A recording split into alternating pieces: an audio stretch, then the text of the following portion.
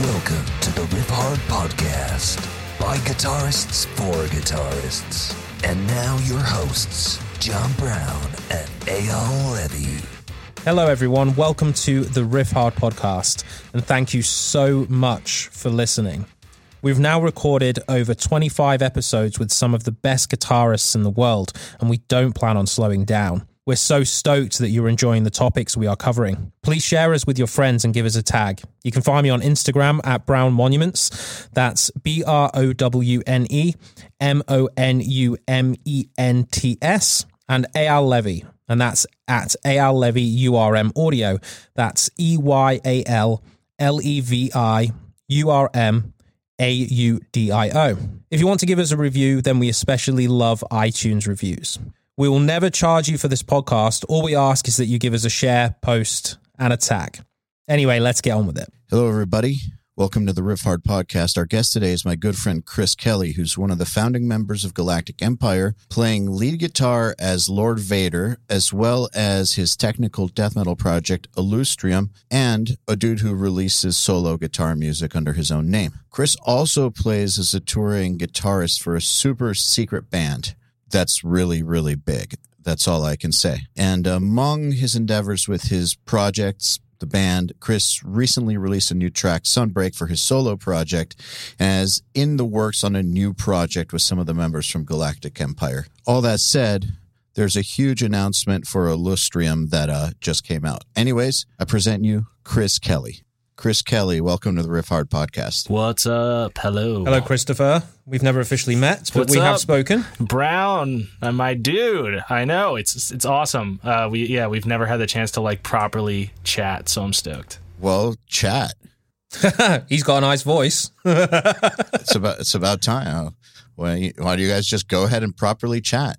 Just do it. You're the host. You got to start the chat. I'm not an icebreaker like that. Okay, here's one. What's the stupidest, most repetitive, redundant, idiot question you get asked in interviews, or that your friends get asked in interviews all the time, that make you think to yourself, what the hell is wrong with this person? Can't they just read Wikipedia or read every other interview I've ever done? What's the number one? Those questions stopped happening after I left Galactic Empire. So like I haven't had any of those annoying questions, but like the most annoying one that I would get was always like it was any question that was posed as if I were actually Darth Vader. Oh god. Yeah, dude, it was fucking cringe, man. Like, look, I get it. I was in a goofy band. Like, most of the interviews that I were doing were, like, for, like, Star Wars-related publications. Like, I'm not above, like, the nerd talk, you know? But, like, people would be like, oh, so, like, what are your plans for the rebel scum? I'm like, I don't fucking know, man. I'm not actually Darth Vader. Like, I guess... kill them, I don't know, but like, you know, I don't want to put that in print either. So like, yeah, I would get a lot of weird questions like that. I guess more generally as well, like, you know, what about you, Brown? You must do a lot of the most annoying interviews. frustrating question for me is like, so what's the band up to? It's like, how can you be that just open? Like, it's so unspecific. Well, right. Not only is that like completely just annoyingly vague and broad and like proves that the person's not actually interested in what you're doing, but like what the fucking what every other band is up to, you know? like we make music and then we tour in normal circumstances, you know, we make music and then we play shows and sometimes there's videos involved. Like, what the fuck are you up to? I always hated what are your influences?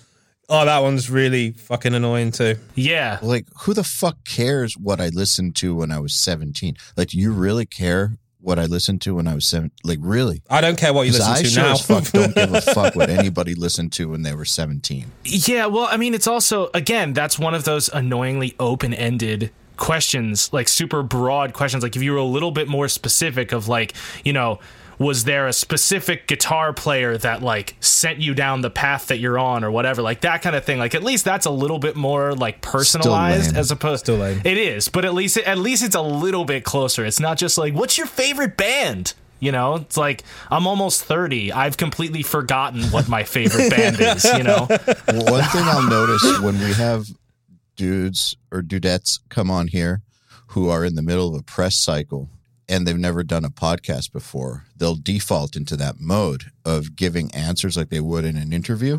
So they'll start talking about their influences and like that kind of stuff. And it's like this alarm goes off in my head of like, got to get them. They're on autopilot, turn the autopilot right. off. Like they've derail. Yeah. Get them off this train of thought right now.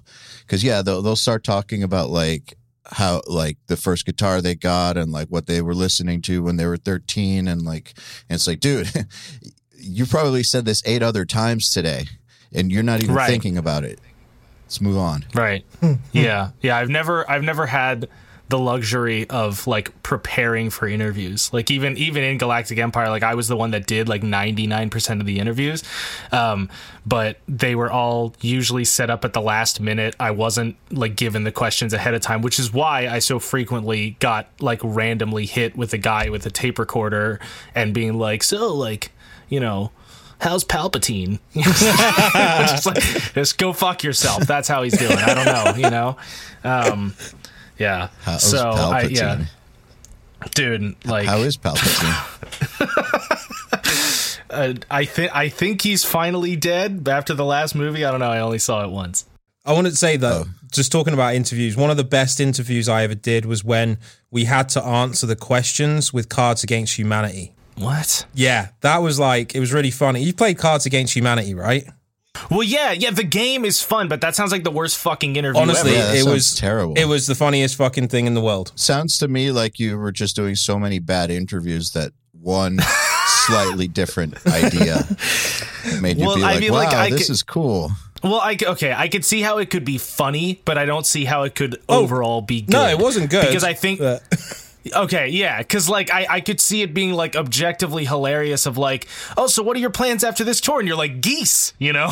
Like, I could see how that would be kind of funny and ridiculous, but yeah, that makes for like the worst interview imaginable. The questions weren't necessarily based on music though, either. That's even worse. I enjoyed it because it was different and it made me laugh, which is something for the most part most interviews don't do. Fair enough. Yeah. Well, I mean, I don't know. You know, Eyal has made the important distinction between like the interview setting and the podcast setting. Like you can kind of go on tangents on long form kind of open conversation as opposed to like a specific, if somebody's doing a specific interview for like a magazine or something, I'm like, ask me questions about what I'm here doing, you know, like, I don't want to play a card game or something because like this is like this we're not just like sitting down and having a chat. Like this is like gonna be like printed somewhere. Like I don't want my fucking Cards Against Humanity answers like on Metal Hammer or whatever it is, you know. Well, those like interviews for print or for a very specific thing, I also think that those could be better. They are better in other types of publications. Like when you see an interview, a long form interview in something like Newsweek or the Playboy interviews or something, they're like really, really well written interviews. It's not just stuff like, so describe the new album to us. Well, it's heavier and darker than last time. Right. We went all out. Yeah, we went all out. All our feelings, all our negative feelings that were bottled up came out this time. No stone left unturned. This song's about lockdown. How many local bands are going to be introducing songs like that in Texas next week? Yeah. This entire album this entire album is about my first power outage. And last for some people. Right, yeah, seriously. Yeah, like you've been kind of productive though, right? During lockdown? Yeah, I'm doing my best, you know. Obviously, you know, my main gig is as a hired gun, and so that is not a thing until otherwise specified. But I mean, I think all any kind of musician or creative person can do in this situation is just try to pump out as much shit as they can and keep themselves busy. You've been doing that? To the best of my ability, yeah. Well, what does that mean? Well, the two projects that I've been working on most publicly have been, you know, the band that I've been in since high school at this point, so it's like over a decade. It's called Alustrium. We did a... And what are your biggest influences? Lindsay Lohan. So you put out an EP in November. Yeah, put out an EP in November. It was November, right? Yeah. Yeah, and it was. That was just like that was the sort of like last minute lockdown situation because we had a whole other record done and ready to go, but a development came up that required us to push the release back to later this year. And we had never had any kind of like a deadline for anything before, so we just kind of took it as a challenge of like, all right, let's try to record, just completely finish and roll out an EP ourselves within a few months and see if we can get it to the standard that we've been trying to keep, thus far. Because up until now, I mean, it's been 5 years or more than 5 years, it will be at this point, since our last full length, and it was like 4 or 5 years in between that from the first one that we did. So we've always like really taken our time, and you mixed it, right? I did. Yeah. Yeah, I remember. You've gotten better. Thanks. I hope so. I hope so too. Yeah. But yeah, so we've always taken a really long time to put things out, and just like really kind of dug in and made sure that that there's no filler, there's no, like, at least, obviously from our perspective and our opinion, that there's nothing that sounds like it was phoned in, or that, I could have done without that song. Or how do you judge that? Because like sometimes, at least in my experience, like I'll think that I'm cutting out all the filler, and then I end up with a 1:30 long song. Oh, it's a complete opposite for us. I mean, the EP actually had some of our shortest songs ever, and we're not like a Dream Theater band where we're constantly pumping out like 15-minute songs, but like we do, like our average song length is anywhere between like 5 and 7 minutes usually. But because we have songs that kind of get a little tangential sometimes, like it's very easy to sort of fall into like the local band trap of like I have this cool riff and then I have this cool riff, and they should go together regardless of whether or not they work. And so we try to avoid any kind of tempo changes, and if there are tempo changes, we make sure that there's a smooth transition into them, and a good reason for it. Yeah, we spend a lot of time like really focusing on the minutia of everything. Wait, but how do you know you're not cutting out too much? Like when you say you're getting rid of the filler, what I was saying was when I go to cutting out filler, my problem has been I go nuts and then I end up cutting out too much. And at the time I'm sitting there and I'm like, yeah, there's no filler in this song. It's just all gas, no brakes. Fuck yeah. But then the next day I listen and I'm like, there's nothing here. The verse goes twice, and then there's a chorus, and then there's a solo for like 4 bars, and it's over. This is just right. stupid. So I guess it depends on what you define as filler. When I mean filler, I mean like if you were to listen to an album that came out like back in like the 70s or 80s, like especially in the 80s where like they where really you're broadcasting from right now. Yeah. Where like they really started focusing on singles and things like that, you often notice that like the first 3 or 4 songs are really sick, and then like the last 2 songs are pretty cool, or sometimes not even the last 2, it's just the first 3 or 4 songs are really sick, and then the rest of the album's just kind of there. And that's what we try to avoid. We try to make sure that like, at least for us, that every song like gets us stoked, Yeah. Which is the way it should be. If we're right, I agree, because I mean, obviously we live in an age now where we live in a society. We live in an era now where the focus very much is on the single, and it's how many singles or how much content can you put out at a regular pace and things like that. But like, we still like listening to entire records. You say that. I still love. You say that, but in progressive metal, I still think there's a lot of riff salads going on, where they haven't really thought about the structure. They've actually focused on, that's a cool riff that goes with that, even if it doesn't work. Oh, sure. Yeah. I'm just talking like, I like personally, like if I hear a sick record, like I like to listen to that record front to back. Oh yeah, of course. Like if we're talking about progressive stuff, like two of the more modern bands would be Periphery and BT Bam. Like I think Parallax 2 was a fucking masterpiece, and anytime I put I will not put on Goodbye to Everything unless I'm planning on listening through the entire fucking record. Unless I have a long drive where I can like engross myself in it. And same thing with like when Periphery put out Juggernaut, like that came out when I was in college, some year of college, and that was a really important record for me and for some of the other guys in the band as well. So so like, especially kind of concept based records, like that kind of thing, we really like those sort of immersive kind of releases. And so we like to be able to kind of like sit back and just listen to the entire thing. And so even though we understand that when we put something out, you know, we're going to have to push, you know, a couple singles, and inevitably there's going to be people who are like, oh, I like that one song, and they just listen to that one. Like, but people can do what they want, but we want to make sure that like after that period elapses where you avoid listening to your record like the fucking plague because you've been working on it for so long, that like whenever we decide to go, you know, individually go back and, oh, I want to listen to that record today, that like we don't skip anything. Yeah. You know, like we want to hear everything in order. So that's what I mean about cutting out filler, you know, making sure that every single song is as strong as it can possibly be. And if it's not, it doesn't make it, you know. It's weird that is like a focus that isn't a focus on certain bands to me, because trying to I was just thinking that. Yeah, and it's just like, you know, like you say you've got 8 songs, and then some bands will just be like, let's just get 2 more songs together out of the scrap riffs that we cut out and make 2 songs just to get it up to 40-minute record or whatever. I never really understood that mindset. Yeah, they feel the need that like it has to be an even 10 songs or something. You know, they have this idea in their head of what the album should be, but like, I mean, there's plenty of bands. I mean, you know, obviously, you know, runtime is a factor, but you know, look at, Is it though?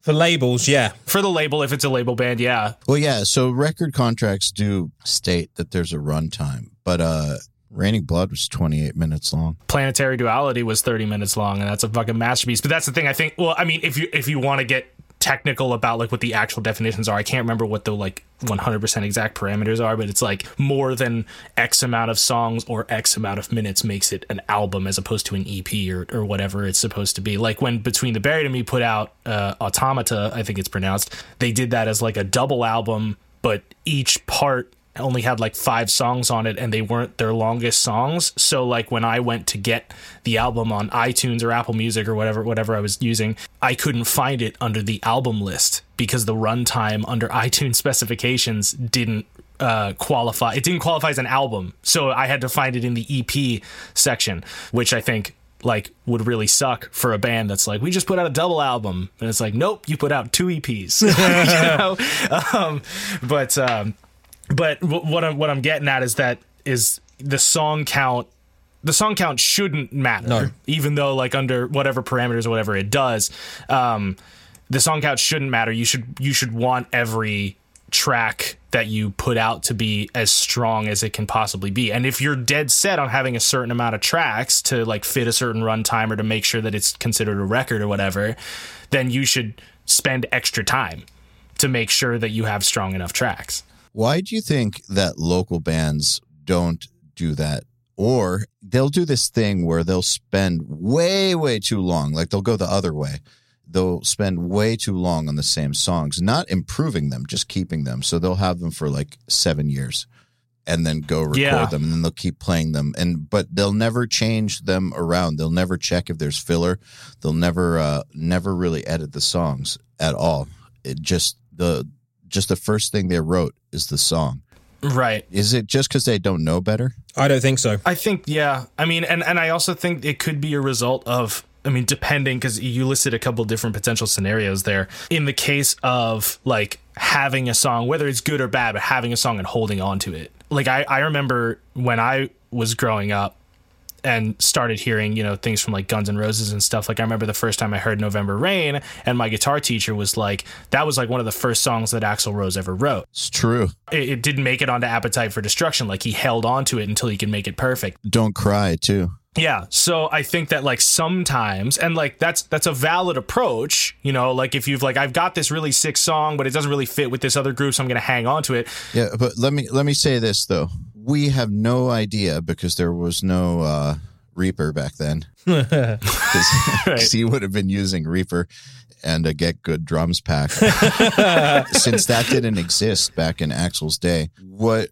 we know of November Rain existing pre-Appetite for Destruction might not be a lot like the version that came out and became like the biggest song on the planet. It could have just been 2 lines from it. It could have just been like some shitty version, but with like some of the same lyrics. Like we don't know is what I'm saying. So when you hear those stories, I understand what people mean. You never know. This could be like your big song 10 years later. But at the same time, those examples I don't think are good examples. I think when a lot of people hear that, they think, wow, November Rain with like, how long is it? Like 12 minutes long or something, or 8 minutes long? I don't know. Yeah, it's a super long one. with all these solos and the piano and like, and then Slash playing in a graveyard unplugged, and then Axl dying and like coming back to life. I know that that's the video, but like that's what I think about with that song. All that stuff that people associate with that song. That's not necessarily what the song was like. Originally, it could have just literally been like 2 chords and lyric. Mm-hmm. Like we don't know is what I'm saying. Right. I think you kind of answered your own question in a way, because you're talking about Reaper, and I think that that's the difference between local bands that we think about when we, first started touring, is that kind of, people weren't really self-recording at that point in time. Do you know what I mean? It was rarer than it is now. And I think they had 4 tracks and stuff. I know, but it's a little bit different, isn't it? Like, you can't imagine a local band sitting there with a tape recorder, cutting the tape up to try moving different sections of their song around. So I think that the reason why maybe now local bands probably sort that stuff out better is because they have the option to self-record, which obviously back then they probably didn't. They'd never recorded it, couldn't afford it, so they just kept playing the same thing over and over because they thought it would do. Whereas November Rain had a producer. Well, but I see here that so I understand the validity. Like one, again, you're right. We don't know, but I would think I feel like sort of like best case scenario for November Rain is like Axl Rose, even if the whole song was written out, it was just him and a piano, and whether they didn't have the budget or whether it was like too far too far out of left field for everything that was on Appetite, or it was just like, I have this grandiose vision for this song and we're not able to make it happen on this record, so I'm gonna wait, right? And like wait until I have the right producer and the right resources and whatever to make this song what I know it can be. Now you can make a song what you know it can be. Or pretty damn close. Right. You spend a couple months on URM, and like you learn your shit, and you can make it. Couple months, 6 months. Hey, at least stay 6 months. So, yeah.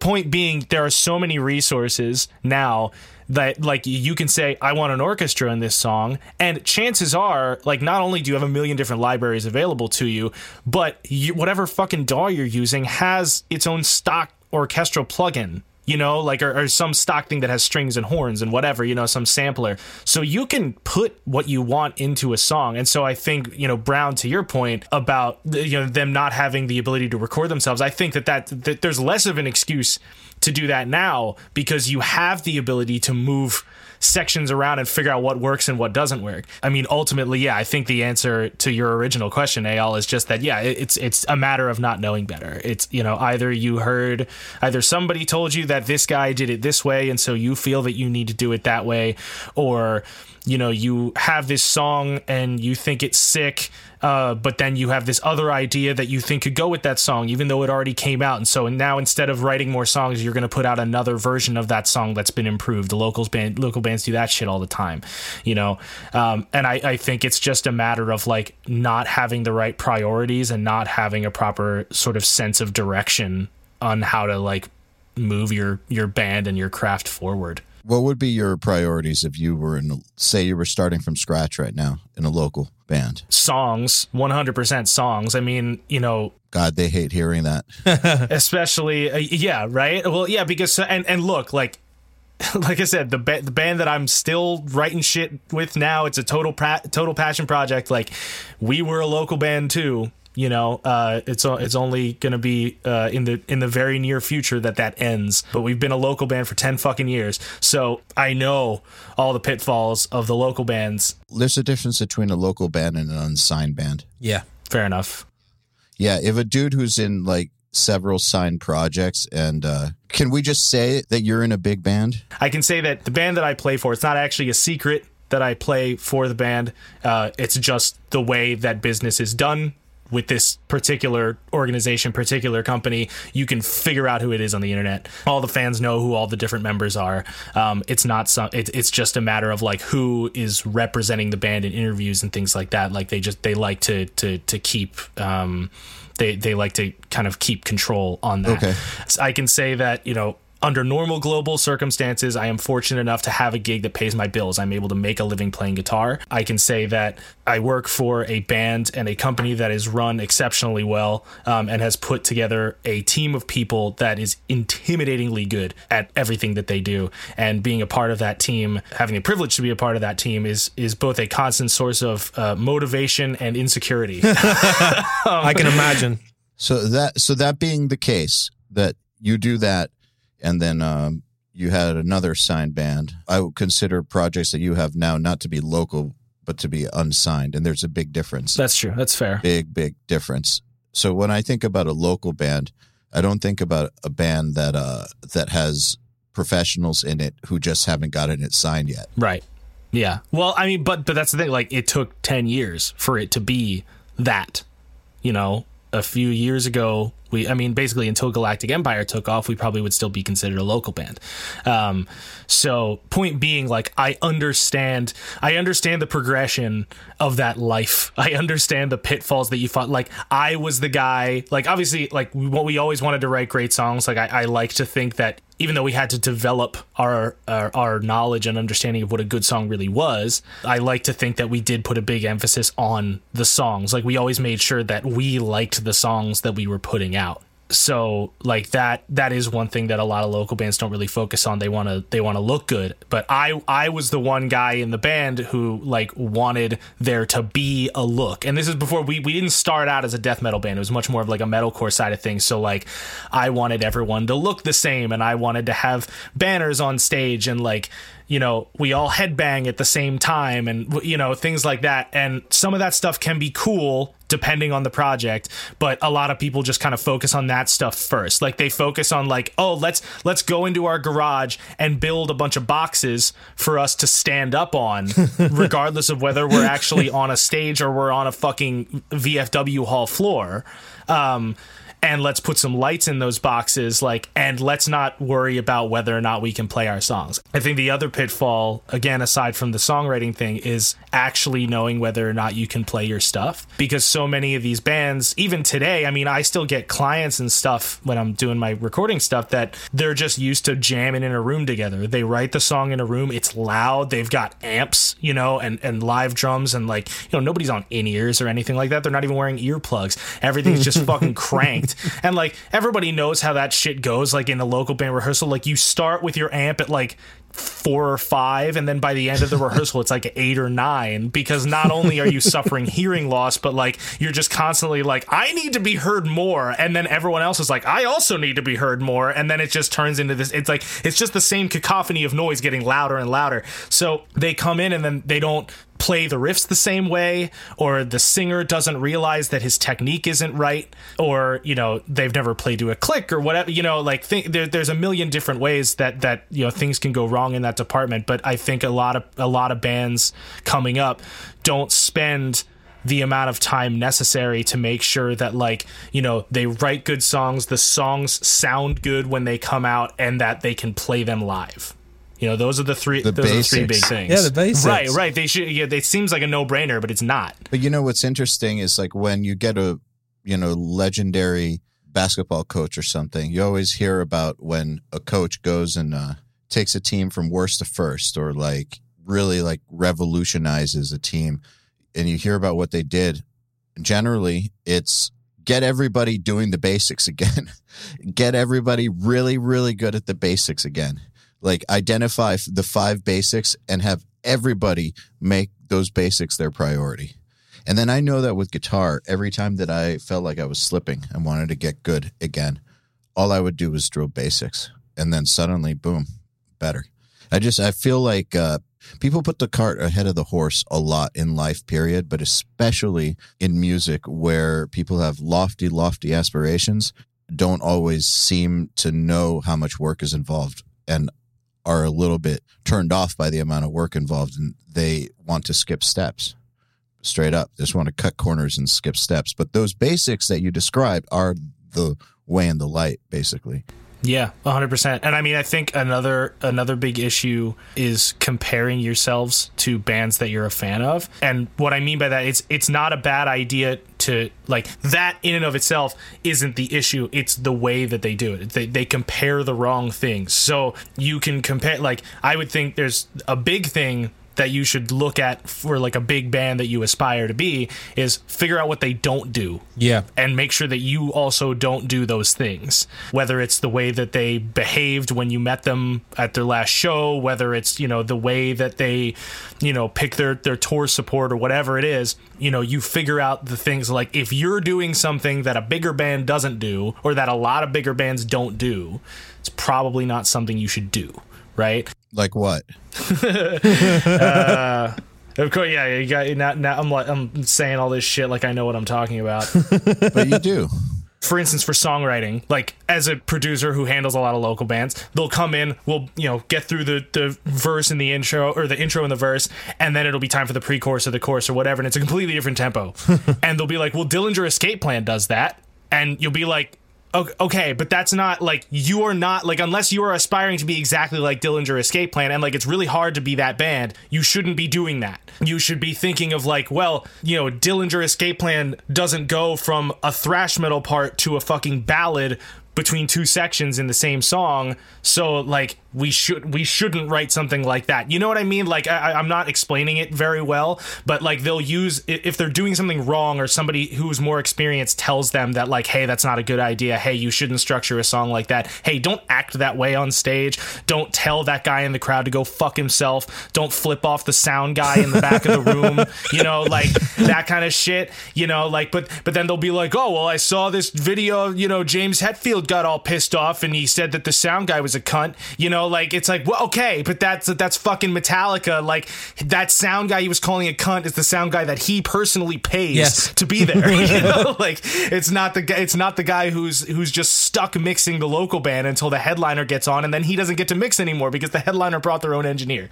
You know, so a lot of it is behavior based, and that, like, there's definitely a learning curve there. Like, you have to play shows, you have to do the pay to play thing where you're opening for bigger bands, and you have to see how those bands conduct themselves, like with how quickly they get themselves on and off stage, and how they present themselves and how they interact with people, and especially with, like, people in the venue and the promoter and things like that. And just, you know, don't get too big for your britches, leave your egos at the door, like all that kind of shit. You know, like, learn how big bands conduct themselves in as many capacities as you possibly can, and try to emulate that, as opposed to, like, well, we have to have, you know, like I mentioned that idea of, like, boxes that we're standing on, you know, like, oh, well, we have to have extra risers for all of us to be on because August Burns Red has those. It's like August Burns Red didn't have those when they were at your stage. You know, they didn't have those when they were starting out. They have those now because people are stoked when they see those guys a little bit higher. No one gives a shit if you're a couple feet higher off the ground, you know? There is quite something magical about watching a local band on those, though.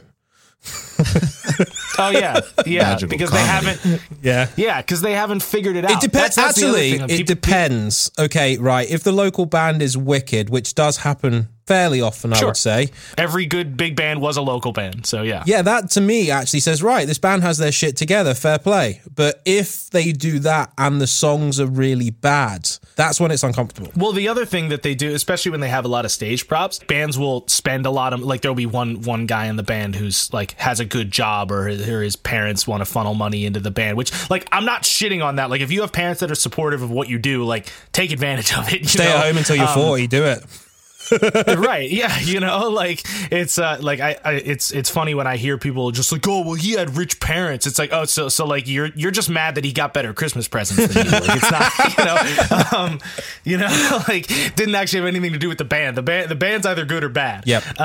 But they'll spend a lot of time on their stage props. They got all these lights, and they got their risers and things that they can jump off of, and they've got their moves or whatever. But it's very clear that each member of the band has only thought about what they will do with whatever that prop is or whatever that move is. I have this cool spin move. I'm going to jump off the riser at this point in the song, but they haven't coordinated it with the rest of the band. So like the guitarist will get up onto the riser and the bassist will be like, I have a wireless now, so I'm going to go to the other side of the stage. And he'll go to the other side of the stage and the guitar player will be like, now's my jump point, and then he'll land on the fucking bass player. You know what I mean? Like, so like shit like that. Like if you're gonna like go out, if you're like, we need our show to be awesome and we need all these things on stage, like you better fucking figure it out. That's another thing that a band like August Burns Red does. Like you'll probably notice that if you watch their show over and over and over again, like if you follow that band on tour, I've never followed that band on tour, but I'm willing to bet that if you follow them on tour, that you'll notice that like when they're switching positions on the stage, they probably do that at similar parts in every song. Yep. You know what I mean? Because like whether it's a conscious, like this is the point, like we all agree that this is the point that we will go to different spots on the stage, or if it's just that they've done it so much that it's just sort of a natural thing that like it's just as natural as like knowing what the next riff is to play. You know what I mean? It's part of the show. It's part of the performance. You have to have that shit dialed too. Like the stage can look sick. You can spend a whole bunch of extra time loading a bunch of shit on and like be all impressive aesthetically, but if you don't know how to work that stage, it's pointless. You know, it's funny too, like when bands who aren't ready for it all coordinate their image, they could have the exact same image as a successful band, and for some reason they just look like a local band. It's really, really weird.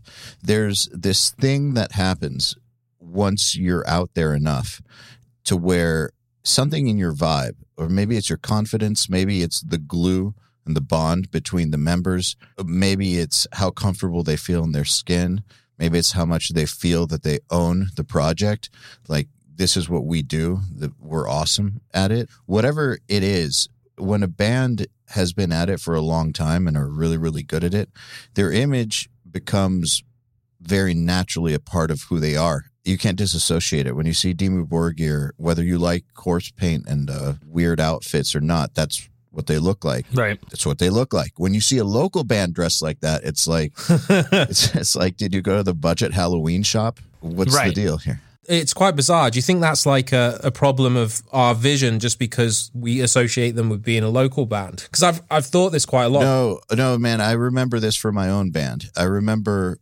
before we were signed, trying to get matching outfits and stuff for a music video, and seeing the video and being like, we look like a bunch of waiters. Like, why isn't this working? Like, with these shirts and these pants, like it should have all worked. Like we should have looked really cool. Like, but we look like a bunch of fucking waiters. Like, what the hell's going on? Well, I think you hit the nail on the head when you mentioned confidence, because I think all of those different, potential factors that you listed all in the end come down to confidence, whether it's confidence in yourself, confidence in your band, or confidence in the people in your band, right? The bands that have been doing it for a long time and they've got it nailed, they're not going on stage with anything to prove necessarily. Yeah. You know what I mean? Like they still want to put on a good show. They want people to leave happy. They want to feel like they did a good job, right? But they're not trying to earn their stripes. You know what I mean? Like they're like we're going to go out there and we're going to fucking kill it, and that radiates from them when they're on the stage. Whereas like a local band can all wear matching outfits, but I guarantee you one guy in that band, there's always one who's like, I think wearing matching outfits is gay, like, and I'm not saying that. I know using that as a pejorative term, I'm using it sarcastically, right? Like there's always one guy in the local band that's like, no, like that, like I never want to do that, but he ends up going along with it anyway because the rest of the guys basically fucking beat him into submission, right? And so that's the guy, at least, and like, so there's him on stage who's like, I fucking hate this, we're in these stupid outfits, we look like idiots, and you can tell he feels that way. And then there's always the one other guy in the band who like was gung-ho on the outfits, but the other dude negged it so much that he's like, is he fucking right? Do we look stupid in these outfits? Oh, I forgot how to play that part. Like it falls apart at the seams, no pun intended, so like, yeah, it all comes down to confidence. I've worn some ridiculous fucking outfits on stage. It comes down to confidence. To be fair, you have. I was wondering, just like, do you reckon when Slipknot first came out, do you think that everyone thought that they looked stupid with their masks on and their boiler suits? I think they did, but I don't think they thought that. Exactly, yeah. I think plenty of people in the audience thought that, but Slipknot's attitude was "fuck you. This is what we do, and it's sick. If you don't think it's sick, you just don't get it." I think it is confidence, isn't it? And they won. They definitely fucking won. And not every band wins. Yeah. Sometimes they are wrong. And what's interesting is, have you seen what Slipknot looked like before Roadrunner? Before that lineup, the album self-titled lineup? The local band version of Slipknot? Probably not. You're saying it like it's a profound difference. It is a profound difference. There's masks and stuff, and there's percussionists. There's not Corey Taylor, though. There's some other guy, and it's hard to watch. It's like you're watching like one of these 1990s pseudo-industrial, pseudo-metal, like bondage shows or something. It's like they couldn't find empty kegs, so they're using timbales, you know. Yeah, like it was weird. It was really weird and not good weird, and not good weird at all, actually. So, but the lineup that got signed is worlds better than the local version of Slipknot. They came a long way, and I do know that a lot of people, just because I was there, when in that time period, a lot of people were like, "Oh, they wear masks. That's stupid." Then they saw them live and were like, "This is not stupid." Right? It's fucking terrifying. This is not stupid. Yeah, this is not stupid at all. Yeah, it's all about confidence, man. You have to believe in what you're doing, right? That's what it is. Yeah, you have to believe in what you're doing. Trust your gut. Yeah. Well, you hear the same shit about Van Halen. I think Van Halen is like the most common story that I hear. Is like whoever discovered Van Halen, it wasn't just because like, oh, this guitar player is doing something ridiculous. Oh, this singer is, making all these crazy high pitched noises, whatever, or like the band's really good. It's that like whoever it was saw the band play to like 7 people and were like, this band's acting like they're on stage in an arena.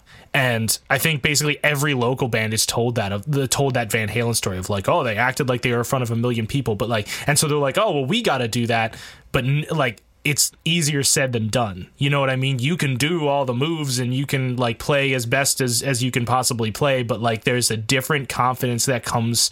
Like it's weird. Like I say, check your egos at the door, but you can bring your egos back when you're on stage. Do you think part of it also, though, in the case of a Van Halen or whatever, that they were just tapped into the universe in a way that only like 1 in 10 million people can be? Yeah. So when they brought their arena show to the club with 7 people in it, much like the way that there is a such thing as talent, and some people have more of it than others, it just is what it is, that some people can channel that confidence in that stage show and that we are the biggest band in the world vibe. They're just wired up for that, I think.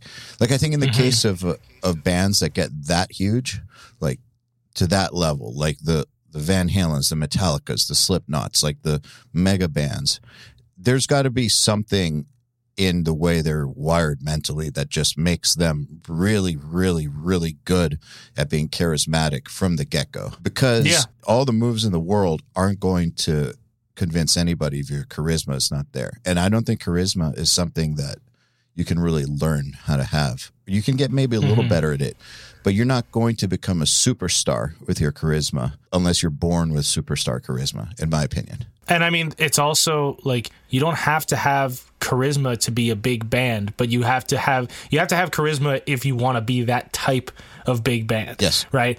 The charisma, I find, also comes in conjunction with coordination. Right? So you can want to jump and do splits like David Lee Roth, but if you can't jump high or do splits, like you shouldn't be doing that. You're going to look ridiculous. Yeah, you're going to look ridiculous, right? Like if I tried to do that, I'd make a fucking fool of myself. A good example of somebody who like doesn't move a lot. I mean, basically any tech death band, right? But like, I remember the first time I saw Between the Buried and Me, I noticed that like Dusty basically doesn't move on stage. Like not many guys in that band do a whole lot of movements. They're playing pretty complicated stuff, but like Dusty's just kind of anchored in one spot, and he's got this like scowl on his face, just like he's just in it, he's just like, fuck yeah, At first I thought it was boring, like he wasn't moving, but as I developed as a guitar player and developed a love for that band, I was just like, oh, like that's just what he does. And like that band's super successful. So you don't have to be this band that moves around or looks particularly ridiculous or anything like that to like be successful. But if you're going to use that, like if you're going to be like, we're going to have an image that is like 100% unique to us and identifiable, like that's when the charisma really has to be there. Because otherwise, like if it's not just letting the music speak for itself and the music is the priority, then like you need to have the personality to back it up. And I think the ultimate problem is that a lot of the bands coming up just don't have it. I think also Dusty just has this confidence. Again, what we were talking about, when he stands there, he doesn't move, but it's not because he's scared. No, he's not moving because he wants to nail those parts, but he still stands 100%. There like he's owning it. Right, yeah, he doesn't look timid. He's still at the front of the stage, yeah, exactly. Like, and honestly, probably takes more confidence to get to the front of the stage and fucking stay there for 2 straight hours. Exactly, right? And not turn around once, like, just like, I'm right here the whole time. I think Mike Ackerfeld is another good example of that. Mm-hmm. He exudes tons of confidence. Didn't always, but he exudes tons of confidence. Doesn't move around, really. He's just there, fucking owning it. I think that bands like that, though, those 2 particular bands, Opeth in particular, being as big as they are, I think once you've shown that you can write music that consistently good for that many years, that you don't even really need to move anymore. Right. Well, they never moved. No, they never did, yeah. And to be honest, I did see them in 2008, and at one point I did think I was standing and watching a dirge, but they were still phenomenal. Do you know what I mean? It was just that I was awaiting them to go crazy because of how Ghost Reverie sounded to me. And it just required me to understand that confidence. Yeah, it also depends on the music that's being played. Exactly. If you're listening to them play, if you listen to them play the stuff off of Ghost Reverie, it's like your fucking jaw is just on the floor because you're like, it not only is the music technically complex, but all the different layers and stuff that's going on. Like it's a fucking masterful piece of music, whereas like a band that absolutely has to move would be Dillinger. Yeah, can you imagine hearing fucking Dillinger Escape Plan and everyone's just standing still? Yeah, dude, instead of being like, yo, that was the craziest live band I've ever seen, it would just be like, dude, these guys just stood there and it sounded like bees. Like it wouldn't land the same way, Yeah, I mean, I've seen Dillinger probably 10 times, maybe even more over the years. Never had the privilege. What? Yeah, I never got a chance. Dude, seen so many broken noses, saw the vocalist throwing a cab into the crowd with one arm. I saw him ascend to the top of a tent. I've seen him run across a crowd, everything. And I can't, that band, if they didn't do that, then I don't know what they would have done to really reinforce that music. Where someone like, Meshuggah headbanging makes sense, follow the groove. And then bands like Opeth just standing there and actually nailing the parts and looking confident, it works. And I think that is also a good sort of, when you're a local band, it's about thinking about that. Don't just go crazy because that's what you see other local bands do, or other bands do, like your favorite bands. I think it's also about understanding what your music calls for to make it so that you expel that confidence. Right. Energy, whatever energy you're giving off is very important. If Dillinger didn't put out the type of energy both in their music and in their performance that they did, the crowd wouldn't reciprocate the same way and it wouldn't fit.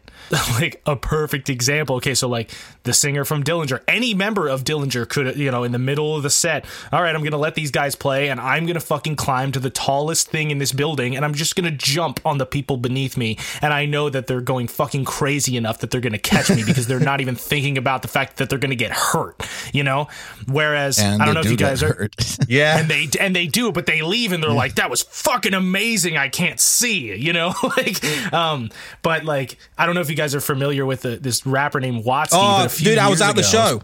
I was at that show. Really? I was about to say this. Okay. Yeah. So he's this like sort of nerdy kind of like white rapper guy, super like niche kind of stuff. He tried to go full Dillinger. Basically, he was playing this big show, and he climbed. He got on one of those like rope ladders that the lighting rig guys use, and climbed all the way up to the top of the truss. I'm talking like 60 feet in the air, and jumped.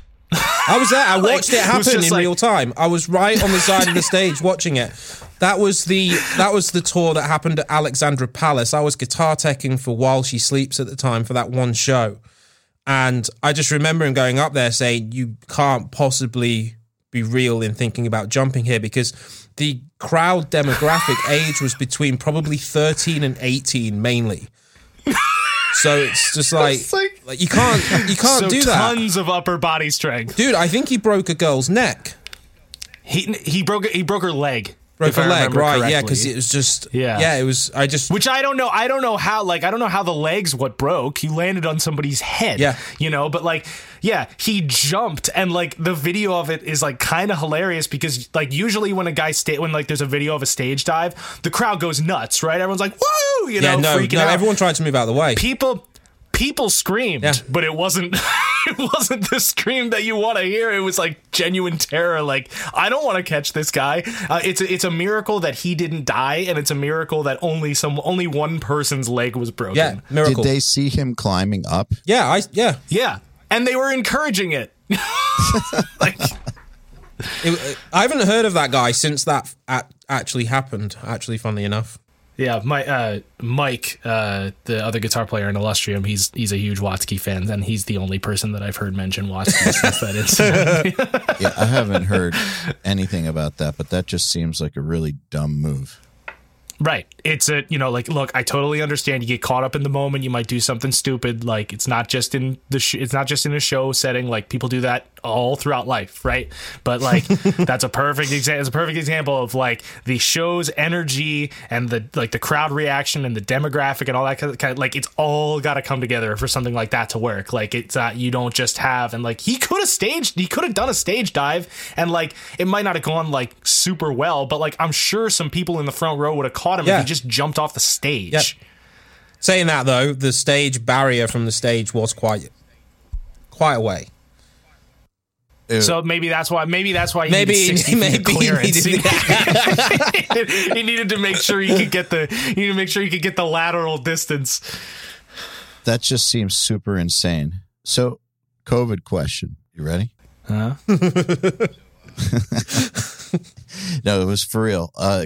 It's kind of been beaten to death, but you made a remark, I think, in the pre-interview that you feel like many people struggle with being caught in the cycle of, I have so much time to do this, and man, I suck.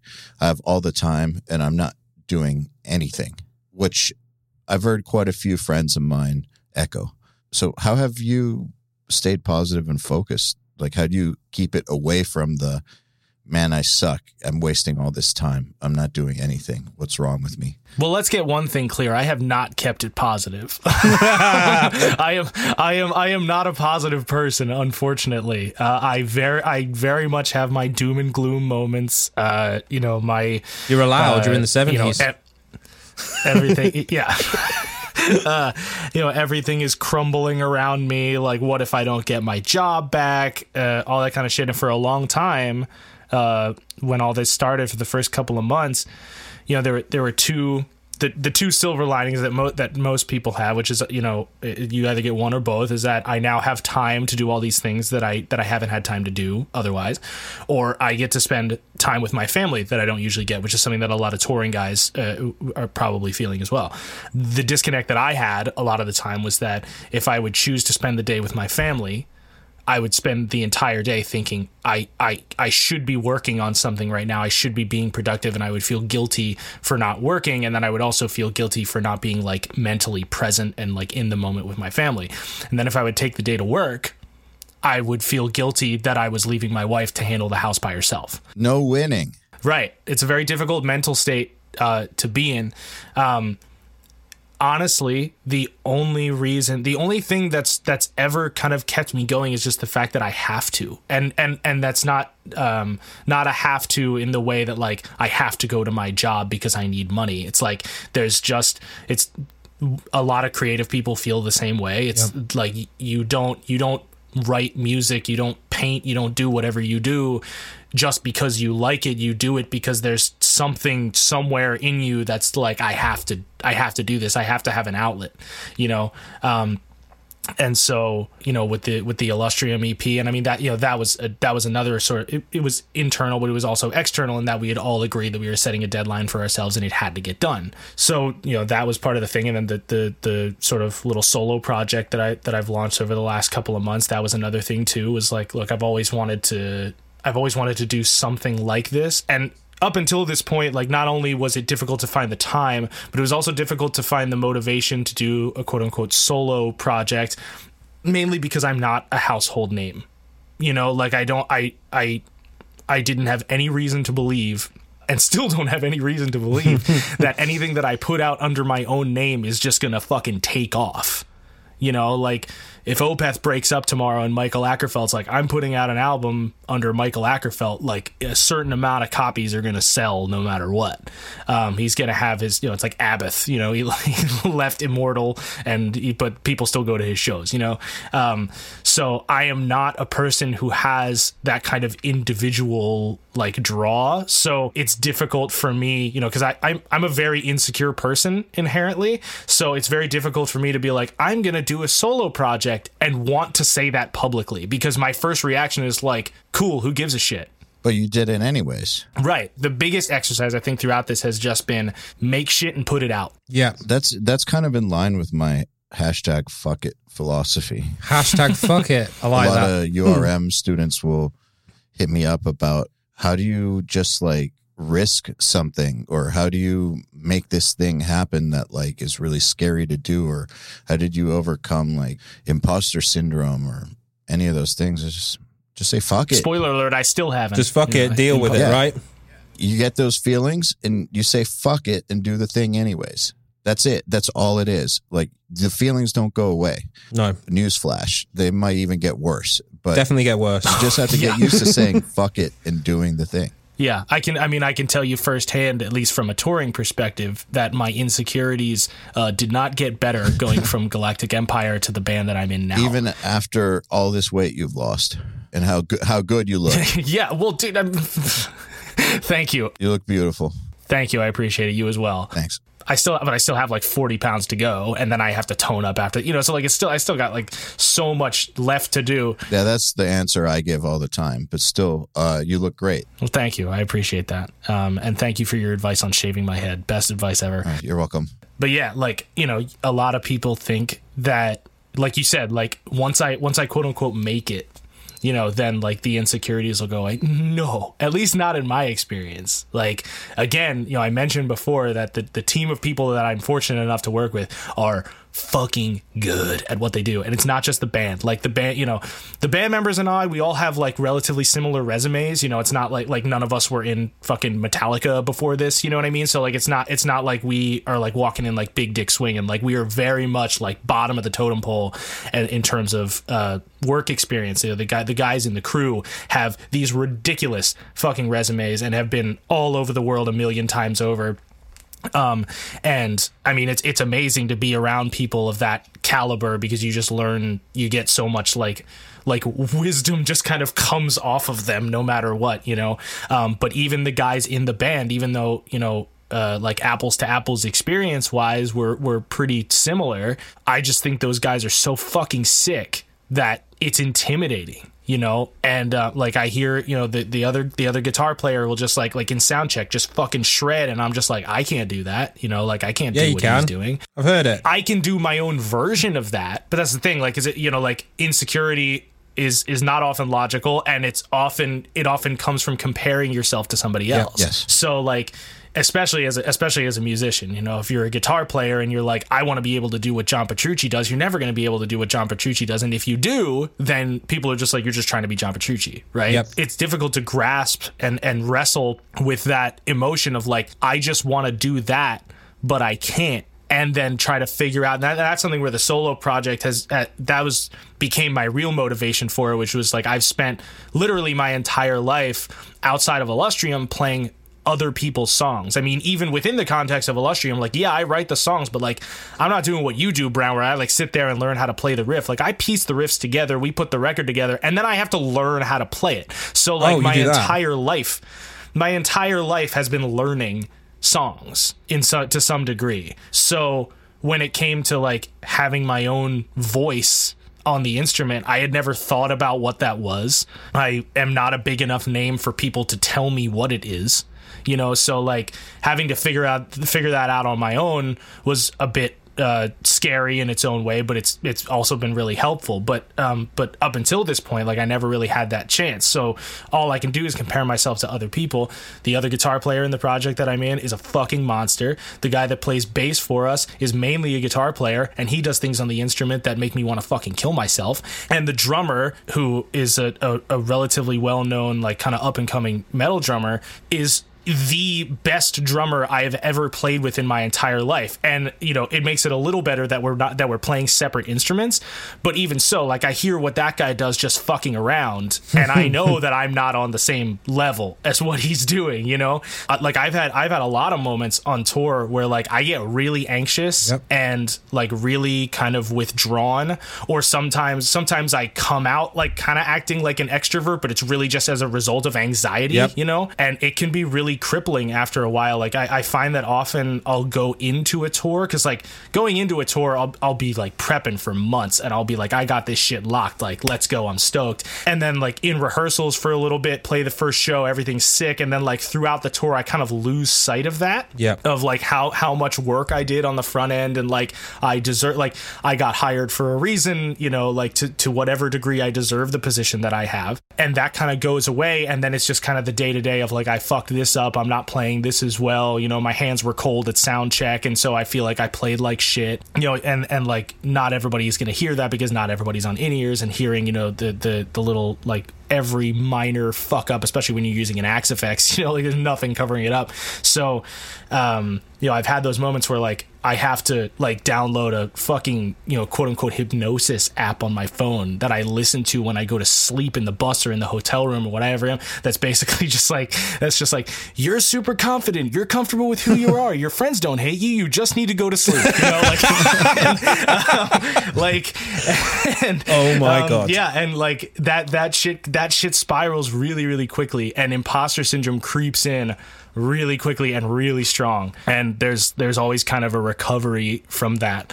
So, you know, I hope that whenever things come back to normal and we start touring again, and I'm able to, you know, kind of get back to what my life was, that this time that I've spent sort of figuring out sort of who I am musically, as stupid as I feel like that sounds, and the time that, you know, I put a lot of effort into like practicing and improving on things that I've previously really sucked at, and trying to like make my technique better and all that kind of stuff. Like I'm just hoping it's all in an effort to feel better about the overall picture of what I am when I get back at it. So what I think is interesting though is that I don't think you're alone in those kinds of feelings. No. I think lots of people get those types of feelings. Hi. Yeah, I think it's actually pretty common. I think it's good for people listening to hear it, because I think a lot of people who aren't into their careers yet, or who really want careers, also have those feelings, but they let those feelings stop them. And so I think that the difference between people like the three of us and the people who don't do it isn't those feelings.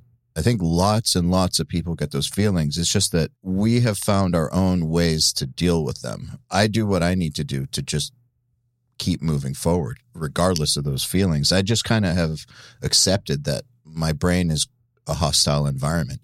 Yeah. It is straight up a hostile environment. I think it's the worst. Do you think it's a curse? And it's more often hostile than not.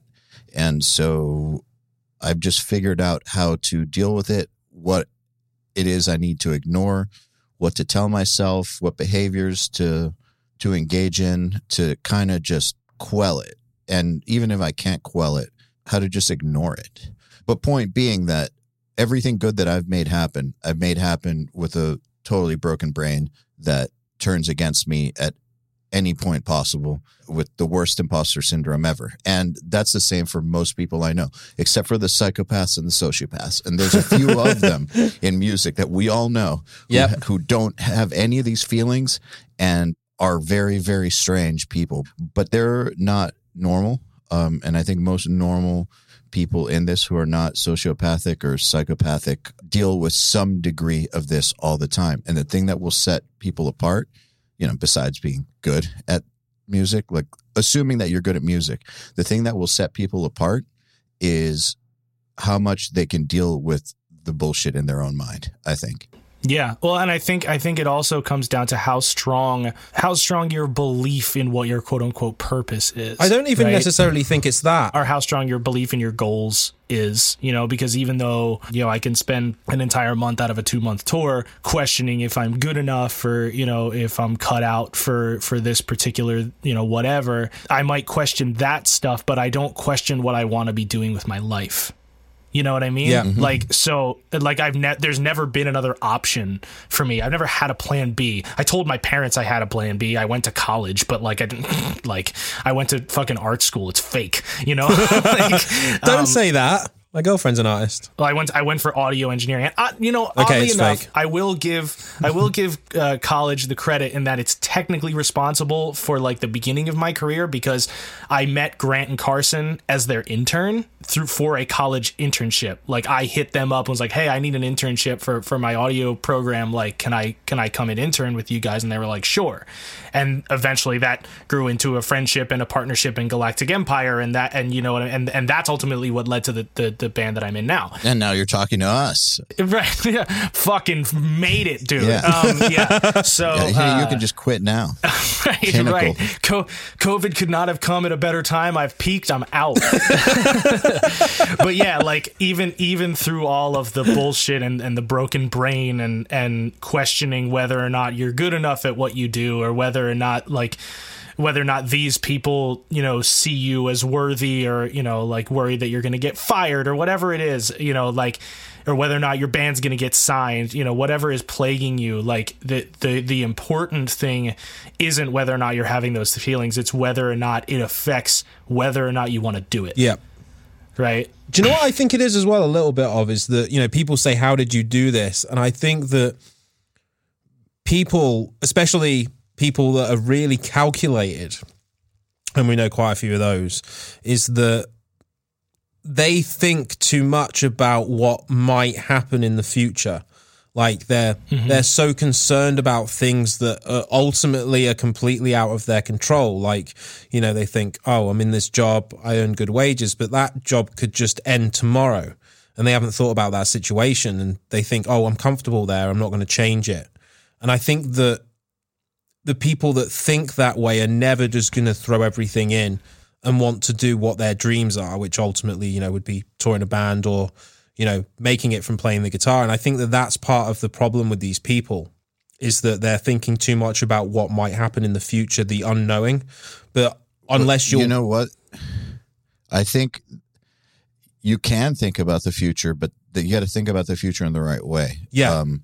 And so I think a lot of people focus too much on what could go wrong instead of what will the world look like if this goes right. Right. Which is what I focus on. Obviously I want to know what contingencies should be if disaster happens and stuff. Of course. Like the way that we planned, Finn and I planned for a Black Swan economic event back in 2019, and the Black Swan came in 2020, and it's really good that we looked at what could happen economically, but still, like, what determines whether or not I move forward more often than not has to do with me asking myself, what will this look like if it works?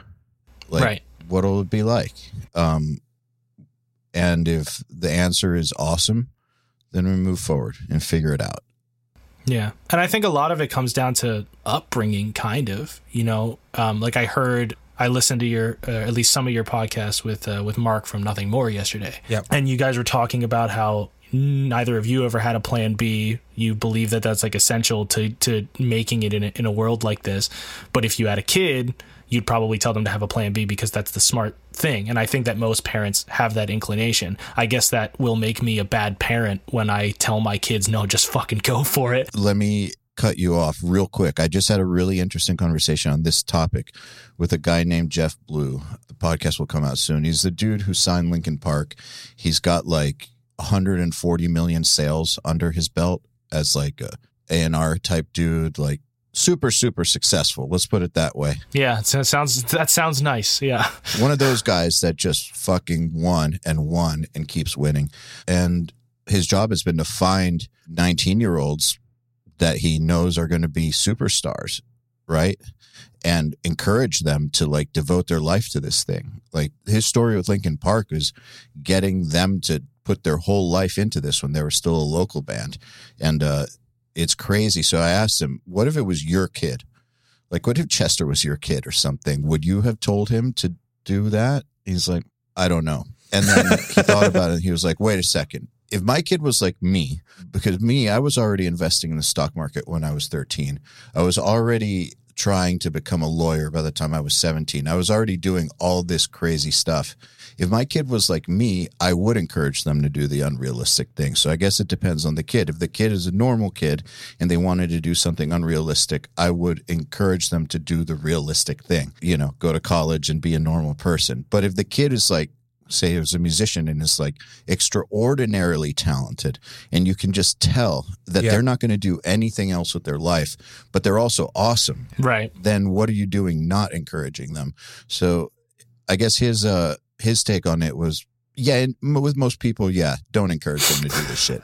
I'm just laughing at Know your kid. If your kid really is a freak, then you're a bad parent by not encouraging them. I'm laughing at like the hypothetical scenario of like, Dad, I'm going to be a rock star, and just be like, let's start a community college, Yeah. There's also the gray area though as well, AR, where, for example, like you've said before that your dad wasn't really into metal. No. So he would have known you were talented, but at the same time, would you, if you were him, for example, would you push you to be in a metal band? Because technically he wouldn't have understood it. So do you know what I'm saying? It's like, even if you know your kid's really good at something, but you don't understand what it is, would you still encourage it? I don't know. I can't answer that. Yeah. My dad was a little bit of column A, a little bit of column B, I think. He came from an artistic family. Like his dad was a painter, and he was the first person I ever heard play a guitar, just an acoustic guitar, a couple of chords. But when I was a kid, it sounded really cool. He never really did anything with art or any kind of creativity or whatever, but he always wanted to be a doctor when he was younger.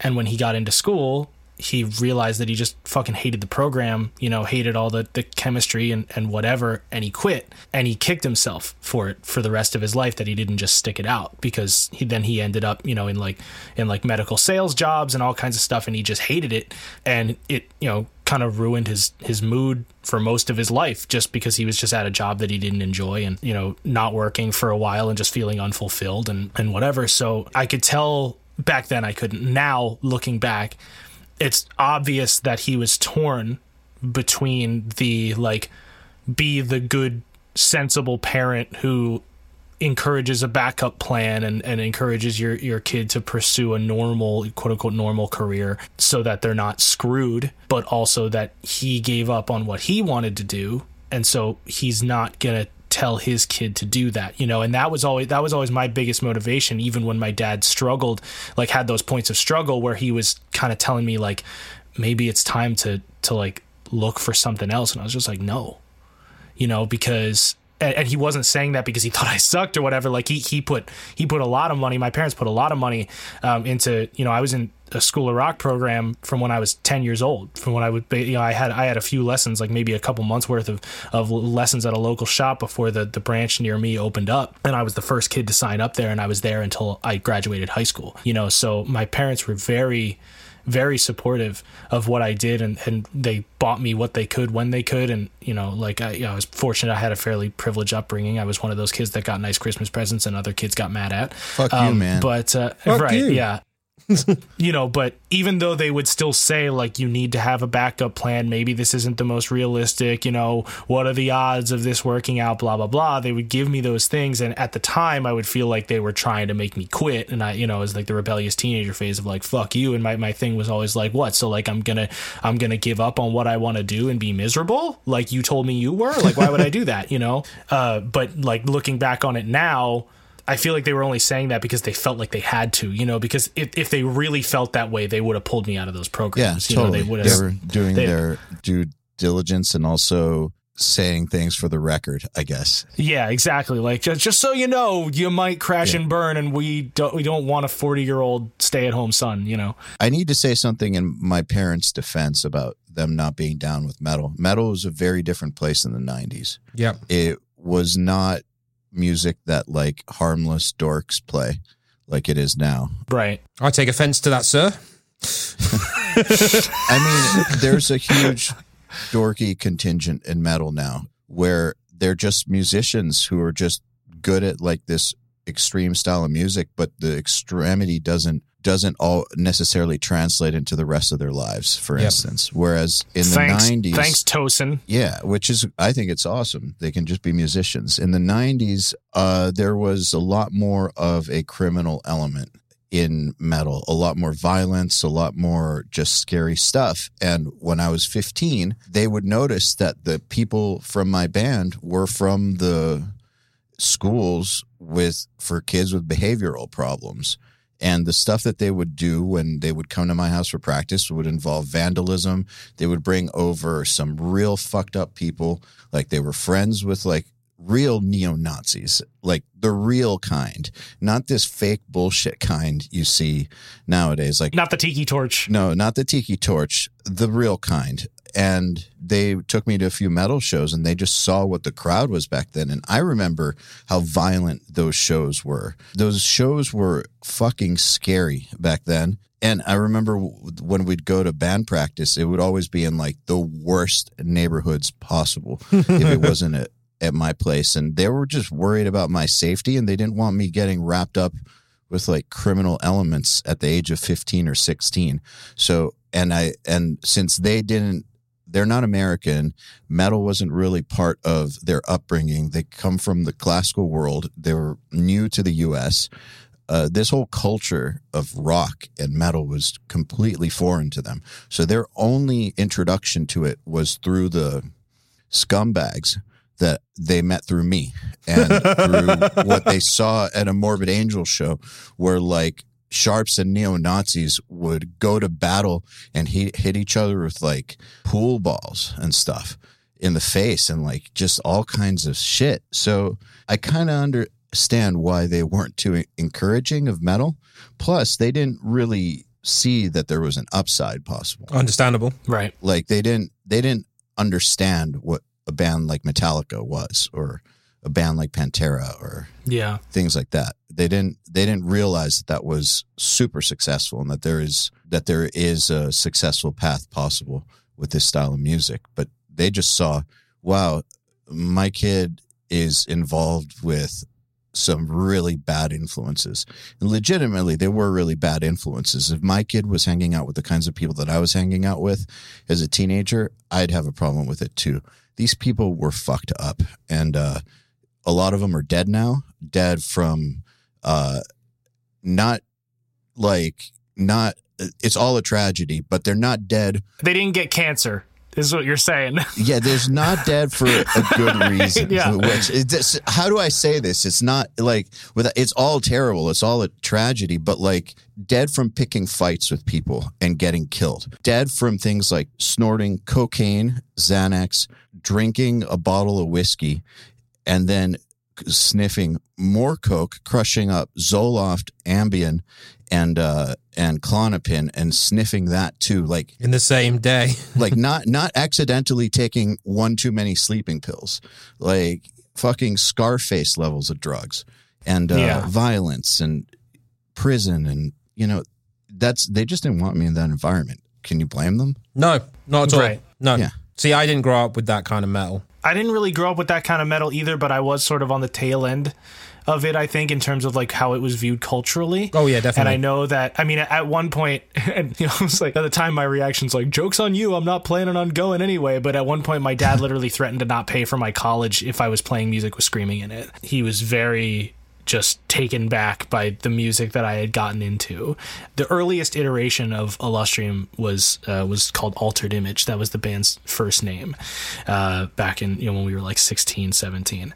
And the singer that we had at the time committed suicide. And the day that we all found out that it happened, we all went over to Mike's place, and our parents brought us over there, and obviously like we're in one room, crying and freaking out and whatever, and the parents are in the other room basically having a conversation of like, what the fuck is going on?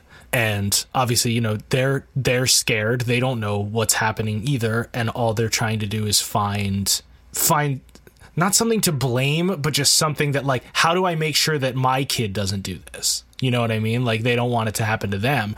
And my dad had a conversation with me on the ride home where like he was like trying to dance around it and use like clever words, but essentially the parents were worried that the type of music that we were playing had something to do with it.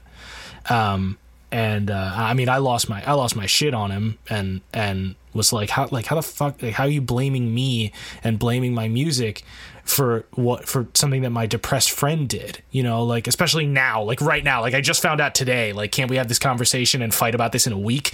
Again, like looking back now, they were just as scared as we were, but we were just scared and sad that we weren't ever going to see our friend again. They were scared in the fact that like, these parents just lost their children and I don't want to lose mine. And they didn't understand the type of music that we were playing. They didn't understand, that like you can have kind of intense, dark lyrical content and not be mentally ill, yeah.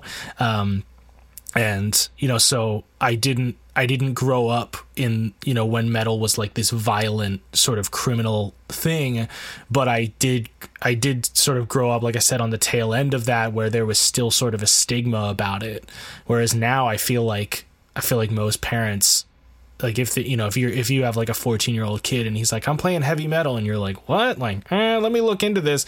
And you type in like heavy metal, like, or like new heavy metal bands or something like that. And you'll see like a picture of Tosin Abasi and you're like, this guy looks like he has his shit together. I guess this is okay. That's like, exactly my point. He's fucking jacked. He's got glasses on. His girlfriend's hot. He's standing next to a Ferrari. What the fuck do I have to worry about? It's like, it sounds like this kid's going to be on the cover of Forbes, I guess. So it's just, yeah, like you said, it's just a different world than it was. But again, it just goes back to like the confidence in what you were doing. Is my dad was threatening not to send me to college, even though I didn't want to go, but I grew up in a world where you had to do that. That was like everyone in the family went to college. That's just what you did. So you feel like you're risking alienating your family or being kicked out of the house or whatever, which they never would have done. But just you're worried about things like that, but it's just none of that stuff affected the fact that I still wanted to do it. And I think, not everybody has that. There's people who are like, oh, I really like the music and I want to play it. And then their parents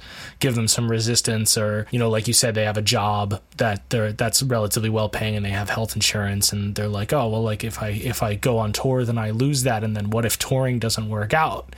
Then I don't have that anymore.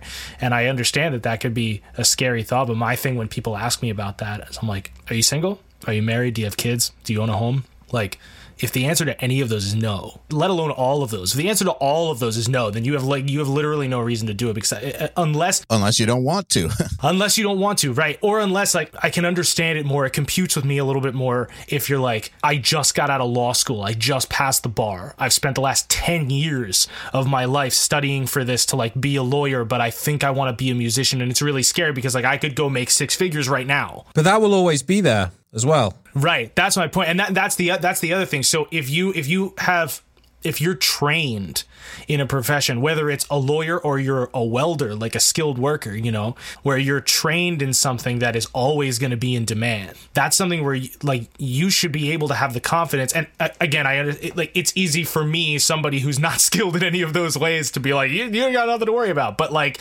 if you have training in something and you have like a certification or a degree or whatever, like something that says like you put all this impressive work in to make sure that like you are fucking good at this, then it's going to be easier for you to find a job in most cases, right? But like if you're just worried, like you're like, I work at ShopRite, and I don't even know if that exists anymore, but like you're like, you know, like I'm a manager at a grocery store, and I'm not shitting on grocery store managers. Like, everyone's got to have a job, you know, it's honest work. But like, if you're like, I'm a manager at a grocery store and I have a decent healthcare plan, so like if I go on tour, then that goes away. It's like, dude, fucking go on tour.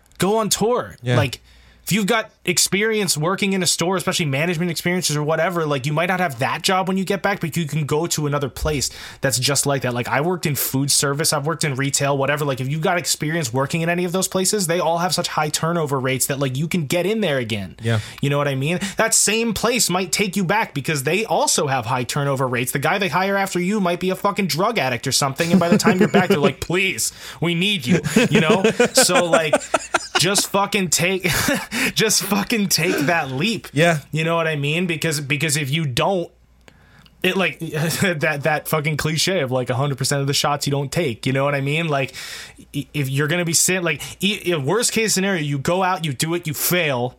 Just come back. At least you know. Yeah, exactly. You know? And also, just think about the skill sets that you learn while you're actually in a band as well, that are transferable to other jobs. Like, for example, I learned to video edit, video grade, because I was in a band. And then eventually, obviously, went through to Riffhard, which it helped a lot for. Same with Photoshop, you know, Adobe Photoshop. I learned all of that because of being in a band. Certain management skills because I was in a band. Right. Not all job applicants or whatever, or like not all people taking applications will understand how those things are transferable. So it can be difficult, but you're right. You do learn a lot of things, and under a lot of stress too. Like, you can get management experience from working in a grocery store where everything's on a schedule and you have staff. And if somebody doesn't show up, then you just call somebody else in and whatever. And I'm not saying it's not stressful and it doesn't have its own problems, but if you're in fucking Germany and there's 5 members of your band and one guy just isn't fucking there, it's not just nobody's here to do the job. It's not just we might not get the money from the show. It's somebody from our camp is just somewhere in Germany. You know? Like, we don't fucking know. Like, there's a lot that you have to figure out in a very short period of time. I did all the tour managing, or nearly all the tour managing, with Galactic Empire, and like I'm willing to bet I took years off my life. I mean, if you had asked my wife if I was a Type A or Type B personality, she'd be like, he's a Type B. He's like inherently lazy and just go with the flow and whatever. Like, I'm always the one that's worried about shit. I'm handling the finances, whatever, you know, that, like, she would have laughed if somebody called me Type A, right?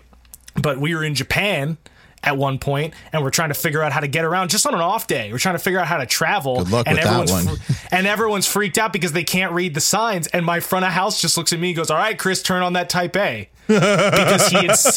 because he had seen what I did on like the last Euro tour, where we got there and the fucking bus company, which I'm not afraid to call them out, fuck you, Absolute Touring, doesn't send the trailer with the bus, and we've got like 100 cases worth of gear that we now have to load into the lounge, and the driver's like, "No, there was no trailer," you know, and like, yeah, there was a fucking trailer, it's on the invoice, you know, like I have it. And then like I'm in the parking lot at Download fucking screaming at the people on the phone of like, no, I'm not driving to Germany, you're driving the fucking trailer to Paris, that's what you're doing, you know, like. And he, like, they had seen me do things like that and scream at people over the phone and deal with angry stage managers when we showed up late. Which, real quick, just another jab at Absolute Touring. We showed up to Grass Pop. We were the first band on the stage that we were playing, which to this day one of the best shows I've ever done. It was amazing. But fun festival. We got there late. It wasn't like super late, but we got there late. And at a thing like that, like, you gotta go, right? And the stage manager was pissed. I walk in and he's like, "Which band are you?" And I'm like, "Galactic Empire." And he's like, "Where the fuck have you been?" And I was like, "Dude, our driver, like, I don't know what the fuck is going on." And usually I feel like in most cases that would be like someone's just trying to cop out, right? Like, "Oh yeah, sure, it was your fucking driver." Like, you know, right, yeah, exactly. But I was like, "Dude, I don't know what the fuck is up with our driver. I don't know what route he took to get here, but like all of our GPSs were telling us that it was going to take way less time than it took. I don't know what's happening. I'm really sorry." And he goes, "Wait, what company are you driving with?" I'm like, "Absolute." He's like, "Say no more. Get your shit in here. Let's go." Like, just instantly forgiven, you know? I'm surprised that your bus didn't set on fire, to be honest. Yeah, right? I'm also very surprised that our bus didn't catch fire. Have they caught fire? Yeah, Absolute Touring was the company that owned the bus that was driving during the Dillinger crash. Yep. I will say for the record that I don't know if it was the buses or the driver's fault. All I'm saying is that there is at least that coincidence there. Periphery's tour bus caught fire. They're the most affordable European bus company, which is why they get a lot of business. But it shows, basically. 2 prime examples. At that same year at Grass Pop, we played our show. Everything went great. We're all walking around watching the bands that we want, whatever. Everyone kind of coming in and out of the bus. I hear this story from our stage tech. He comes out of the back into the parking lot, out from behind the main stage. He finds our bus, puts in the door code, gets on the bus. And he's looking around, he can't find his bag. And then he starts noticing there's a lot of bags that he doesn't recognize. And then people come out and he's like, "You're not my band." And he's like, "I'm really sorry. I must have stepped onto the wrong bus." And they're like, "Oh, no worries. Like, it's fine." And he goes, "All right, see you later." And he starts walking off and he goes, "Wait a second." And he turns around, he looks at the driver. He goes, "Does every Absolute tour bus have the same door code?" And the guy goes, "Yeah." Oh my God. Yeah, the same fucking door code for every bus. So I hope I didn't just give people details of how to steal people's shit. I certainly hope no one does that. Yeah, at least at the time, every single bus on their fleet had the exact same door code. And that was the second year that we used. In the first year, they sent us, so the tour started out hellish. So we flew into Madrid, unloaded, played a show in Madrid, loaded back up, flew to London, I think. Yeah, flew to Heathrow. So starts out with a one-off fly date. Super weird. So double exhausting already. We land in London. And I'm like, all right, I gotta do some navigation, whatever. Roger, that's our front of house. I'm like, Roger, here's the number for the bus driver. Can you call him and figure out where he is? And so I hear him on the phone, and he's "Oh, so you're by the train station, the parking garage?" It's very, very clear that he's having a hard time talking with this person. And he finally gets off the phone, and I'm like, all right, so where are we going? He's like, I'm not entirely sure. He's very German. They had sent us a bus driver that did not speak any English. He exclusively spoke German. And we were going to be in Europe for 2.5 weeks with only this guy. So we pull up to and you can imagine what that spells for the rest of the tour of being able to literally not communicate with your bus driver. So the guy's name was Bernhardt. I called him Raoul at one point for some reason, and it stuck. So his name was Raoul for the rest of the tour. So the first day we get to London, and they're like, "Chris, can you go find out what time bus call is?" And I'm like, how the fuck am I supposed to figure out what time bus call is? We can't talk to the guy. And that's when I was like, all right, I'll go talk to fucking Raoul out here, because I couldn't remember his name. I don't know why I said Raoul. So I went up, and I'm doing charades, like, what time do we leave? And he's like, and he pulls up this card that has some letters and numbers on it, and he points to something, and I'm like, okay, so 3, and he points to something else, and I'm like, okay, 2. And he goes, holds up, 1 second, and pulls out his phone, types some stuff in, nods his head, and then turns it back, and it says, "Not before earlier." And I'm like, okay. so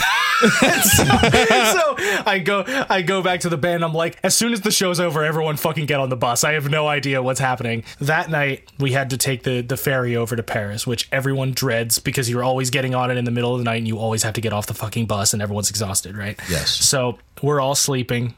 And we get to the border patrol part, before you actually get to the dock or to the port or whatever. And all of a sudden, Bunk Alley, the door just swings and slams open. And he's just, passport? Oh, waking everybody up. And we're like, what? Oh, he also shit on the bus, by the way. Just a quick thing. The driver shit on the bus. Fuck that guy. Anyway, so he's coming through, and so then we all have to get out of bed and get out and give the border agents our passports and whatever. And then we come back on, and we're all sitting there. We're exhausted. We're trying to figure out how do we try to communicate with this guy to maybe let us stay on the bus?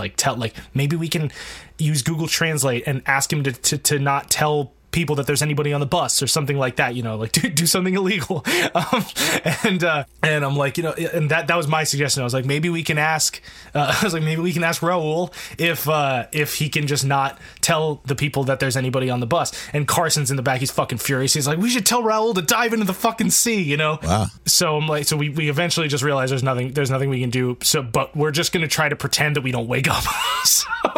so Bunk Alley opens up, and, he's like, I don't know, remember what he says, but he turns on the lights, and it's clearly time to get off. And I'm like, I don't have the energy to fight this.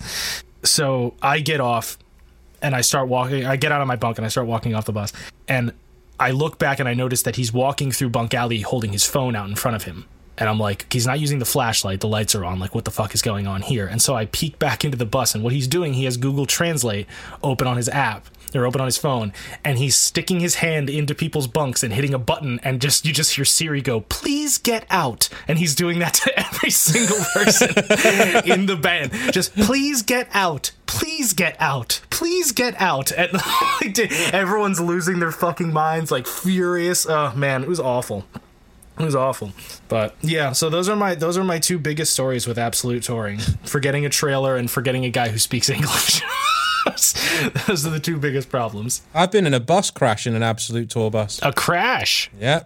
Driver fell asleep at the wheel. Jesus. Oh my God. Yeah, and that was on the Suicide Silence tour with After the Burial and Bleed From Within in 2011. The entire front of the bus was cracked. There's a lot of death-related names on that tour to have experienced almost death. Yeah. Seriously. Yeah. And, man, I don't know.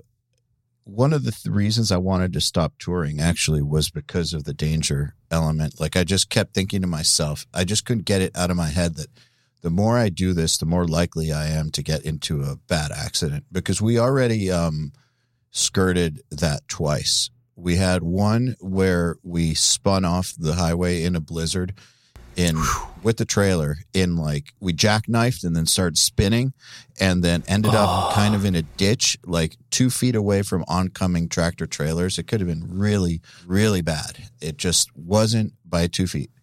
That was in Iowa, I believe. And that was scary, but nothing happened. But it could have easily happened. And then this other one where I was thrown out of my bunk on a bus because the driver was shaking, was swerving violently, saying, "Oh, fuck, oh, fuck, oh, fuck." And I was the only one who woke up because I was thrown out of my bunk. And I went up to see what the hell was going on. Why was this dude screaming? And he was backing down a mountain on a 2-lane road because he ran out of gas going up the mountain in Switzerland. So, oh my God. Yeah, dude. So a 2-lane road on a mountain in Switzerland, runs out of gas, and so he's going to back it down the mountain. That's what was happening. So that's why he was yelling, "Oh fuck!" And oh my God! That's when I got knocked out of the bunk, and it took about an hour of going in reverse. Which bunk were you? You top, middle, or bottom? I was on a bottom bunk. Okay, all right, thank God. Yeah, I just woke up on the floor, and I was like, and I hear this guy screaming. Everybody else was totally passed out, which is good. Dude, we this not anywhere near as bad, but just cold conditions being thrown from the bunk just made me think of this. This was not Absolute touring. I don't remember what company this was, but this was we did a U.S. tour, and at one point, so we did a show in Philly, and the bus sat pretty much overnight, and then we had to drive to Massachusetts the next day to play at the Palladium. The brake lines, or not the brake lines, the shock lines froze in the bus, so we all go to sleep when the bus isn't running, and then we are all awoken violently as the bus hits any amount of like uneven pavement, which anyone who lives in the Northeast knows that road work is a constant, and potholes in the winter are fucking everywhere. Roads are basically Swiss cheese out here. So driving from Philadelphia to Boston or Worcester or whatever, not a fun time with no shocks on the bus. So literally every time the bus hits a bump, we're like I'm being thrown and my face is hitting the ceiling above me in the bunk. And there were people that slept through it. I don't know how they and we had to stop at like a Prevost, service station or whatever, and they had to like wash it so that they could clear the lines and melt everything or thaw everything. And then they found other problems with the bus and whatever, and it was eating into our time to get to Massachusetts. And I gotta give this story has a positive ending. I gotta give a huge shout out to whoever was working at the Palladium for the Galactic Empire and Max Sabbath show a couple years ago, because we got that tour. So they let all the people in, even though none of the tour package had got there yet. They let all the audience in, and then they just shut the doors behind them and were like, "Everyone hang out here for a while." And it was like 3 hours that the people were in there, and we got the entire tour all loaded in, set up, like local bands loaded on in front, faders up, no sound check, ready to go in like 15 minutes, because we got there like an hour after doors. It's amazing what you can do when you have to, right? Yeah. It was super fucking impressive. So let's talk a little bit about what you've been doing guitar playing wise, because you told me the other day you had been working on rhythm really hard, actually. Yeah, for Alustrium. Yeah. Tell me about what goes into that. And first of all, why are you working on rhythm? So every subsequent Alustrium record ends up having the hardest material to date. And as I said earlier, I don't often learn the riffs as I'm recording them. Mike's a little bit better about it than I am. We at least make sure that they are possible to play, no crazy big jumps across the fretboard or anything. Like, we make sure that they're realistic to play, but we might not necessarily be able to play them at the time. And then we have to learn them later. Throughout this whole quarantine thing, because I've been doing a lot of my solo stuff, which is not metal and has a large lead guitar component, I haven't really been keeping up my chops on like any metal or rhythm stuff at all. And our rollout is coming up. So Alustrium is going to be announcing with Unique Leader, and that's who's putting out the new record. And so this is the first sort of label rollout that we've had, where somebody's, obviously handling the marketing and the PR and everything like that. So, and admittedly, it kind of snuck up on us because we've been so used to like nothing happening for the last however many years, with me touring and everyone else kind of having their jobs. And, Mike was in Galactic Empire for a while, so he was touring too. So we just got used to we'd make a record and then not really do anything. So we all of a sudden realized, I don't know when, it was less than a month ago, I think, when I texted you of I have to get way better at rhythm guitar in 10 days because we were having rehearsal and we were trying out a new drummer and all that stuff. And I was having to learn the hardest songs on the record because fucking idiots we picked the 3 hardest songs on the album to be the singles to promote the record. And we have to shoot music videos and do all this stuff, and do playthroughs and whatever. So that's why I've been having to up my rhythm game, is to just be able to play those riffs. And for the longest time, I mean, my technique has been just wrong. Lead centric. Oh, wrong. That's what you told me. Wrong. Yeah, I mean, well, so lead centric for a while, because I was in Galactic Empire for a number of years where I literally played no rhythm. I was literally just always doing the single note melody stuff. The big gig that I have now, there is rhythm stuff, but it's not and it does get complicated at points. But the hardest parts by far are the lead parts when they come in, and there are some songs that are much easier than others. So I have more breaks in the set and things like that, and I'm able to get by with the technique that I've had thus far. But when it comes to playing, progressive or technical death metal stuff, there's no substitute for playing properly.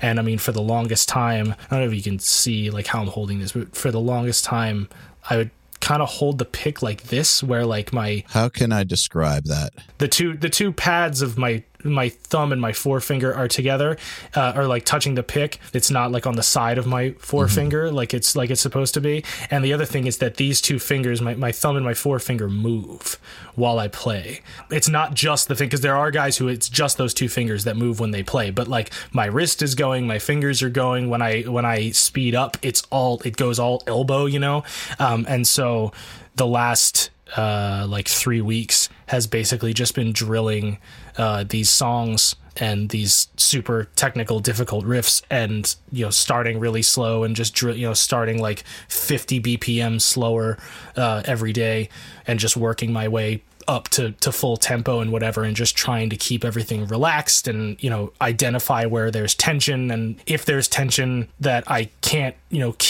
keep away at all times, I have to figure out where in the riff there's a break where I can release that tension and things like that. So, and I've never paid attention to that stuff before, because frankly I didn't even know that was a thing. Obviously I could feel when I was tensing up, but I had never heard, straight up never heard until the last year of anyone be oh, you just gotta focus on where the tension is and figure out how you gotta keep yourself relaxed and whatever.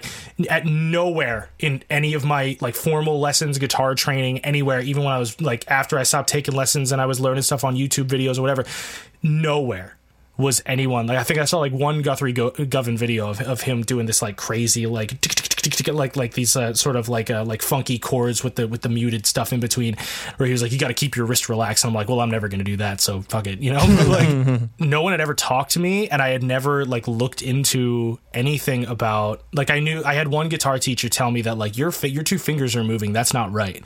But that was when I was 14, and I'm an inherently lazy person, and I'm well, I can still play the songs, so I don't care. But I've gotten to a point now where there are things that I'm having to learn to play, whether it's as a hired gun or for my own band or whatever, or even for my solo stuff in certain cases, where I'm just not able to get away with it anymore. So what are you doing? It's really just metronome work and just making sure that my technique is consistent. Like I'm holding the pick the same way every time. If I'm tucking my fingers up, I'm doing that every time. Because that's another thing. Like I often just kind of... What kind of exercises? It's just playing the parts slow. Okay. That's been my whole, practice regimen forever. And that's why I have very little functional theoretical knowledge because I grew up in the School of Rock program and just learning songs. So you're taking what you have to play and then using that as your exercise. Right. Yeah. That's what I've always done. I learn what I have to learn and I make sure I play. Were you being serious when you said you were looking at the Riffhard stuff? Yeah. Because I just wanted to see what kind of exercises were on there, in the down picking gym and things like that. And I wanted to kind of see how Brown's right hand was working in a close up environment. And because it's been so long since I've worked on anything like that. And when I did work on it, it wasn't to the degree of detail that I'm trying to do it now. Did it help? Yeah. I mean, it was more, because it's been such a short period of time, I haven't had a lot of time to dive into a lot of the Riffhard stuff, but just what sort of reassured or reaffirmed what I had already been doing was that a lot of the down pick gym and a lot of the riff based stuff is playing riffs from Monument songs or other bands' songs or down picking patterns or whatever and things like that. And so I'm this basically translates to learning how to play a riff properly. Yeah. Yep. And so I was like, okay, well, I can apply that philosophy here because that's what I've always done. It's just at this time there has to be a technique component as well as making sure that I'm playing the right notes. One thing to bear in mind, actually, obviously with your pick as well, never see anything as particularly wrong other than obviously finger movements is not good. But the way you hold the pick is, I think it's so individual for each of us that I don't really consider there a right or wrong unless you are causing strain in your technique. Right. If you take a look at John Petrucci, he holds his pick in a completely different way than I do. Mm-hmm. And there is obviously an element of getting used to what you know, but I think that as long as you're not causing any strain to any of your muscles that you don't need to extra, then I don't consider that wrong. Right. Well, and that's the thing. I mean, especially with higher speeds. Yeah. There's certain ways you have to hold it for high speed. Yeah. I still have trouble. I mean, I don't have good wrist mobility at all. I mean, Eyal, I was talking to you about this the other day. I mean, if I don't have a string or a guitar in front of me, I can move my wrist, up to a certain point, no problem. Because there's no resistance there. But for some reason, when I have a guitar in front of me, that ability to just do this forever goes away. He's air picking for those of you listening. I haven't figured out why that is. I haven't figured out if it's just a mental block or if it's just something about, but if I, just kind of pretend that there's a guitar on my midsection and move my wrist the way that I should move when I'm picking a string, no problems, no tension, nothing. But as soon as there's something there, it's all fucked up. And it's been that way forever. When you're practicing, do you practice sat down or stood up? It depends. Okay. I will usually learn things sitting down. But when it's time to really drill them, which is usually for the purpose of playing live, I'll practice standing up. Good. That's a good answer. Yeah. Well, because I used to do what everybody does, where you just learn everything and get good at playing it sitting down. And then suck on stage. Yeah. And especially when I was heavier, when your gut sticks out a lot farther, your guitar does not sit the same way on your gut as it does on your lap. It doesn't anyway. It's always going to be completely different. Yeah. Man, having a huge gut and playing guitar aren't very compatible. Simpatico. Yeah. Brown, you don't have a huge gut. Not the way that Chris had or that I had. There's something else that's huge down there, though. Whoa. Yeah. I also don't have that, so I can't relate. But I'm Irish, adequate at best. But yeah, so I've always had an issue with wrist mobility, and I'm getting a little bit better at it now, but not in the way of like having control. My control is getting better when I work up slowly, but that like I can tell it's going to take a really long time for me to have a chance at my wrist being like my dominant muscle group when I'm playing fast. But the one thing that has sort of helped is if my arm is kind of taking over, to make sure that my wrist isn't also tight. Yeah, just don't if you think about it, this is the best way to think about it. Think about the muscle groups that are in your arm. In your wrist, it's amongst the smallest in the entire framework of your arm. Mm-hmm. So if you're going to be doing any power, you want to try and get it from the shoulder because it's the biggest set of muscles in your arm. And that way there's going to be less chance of actual injury because that muscle can take it.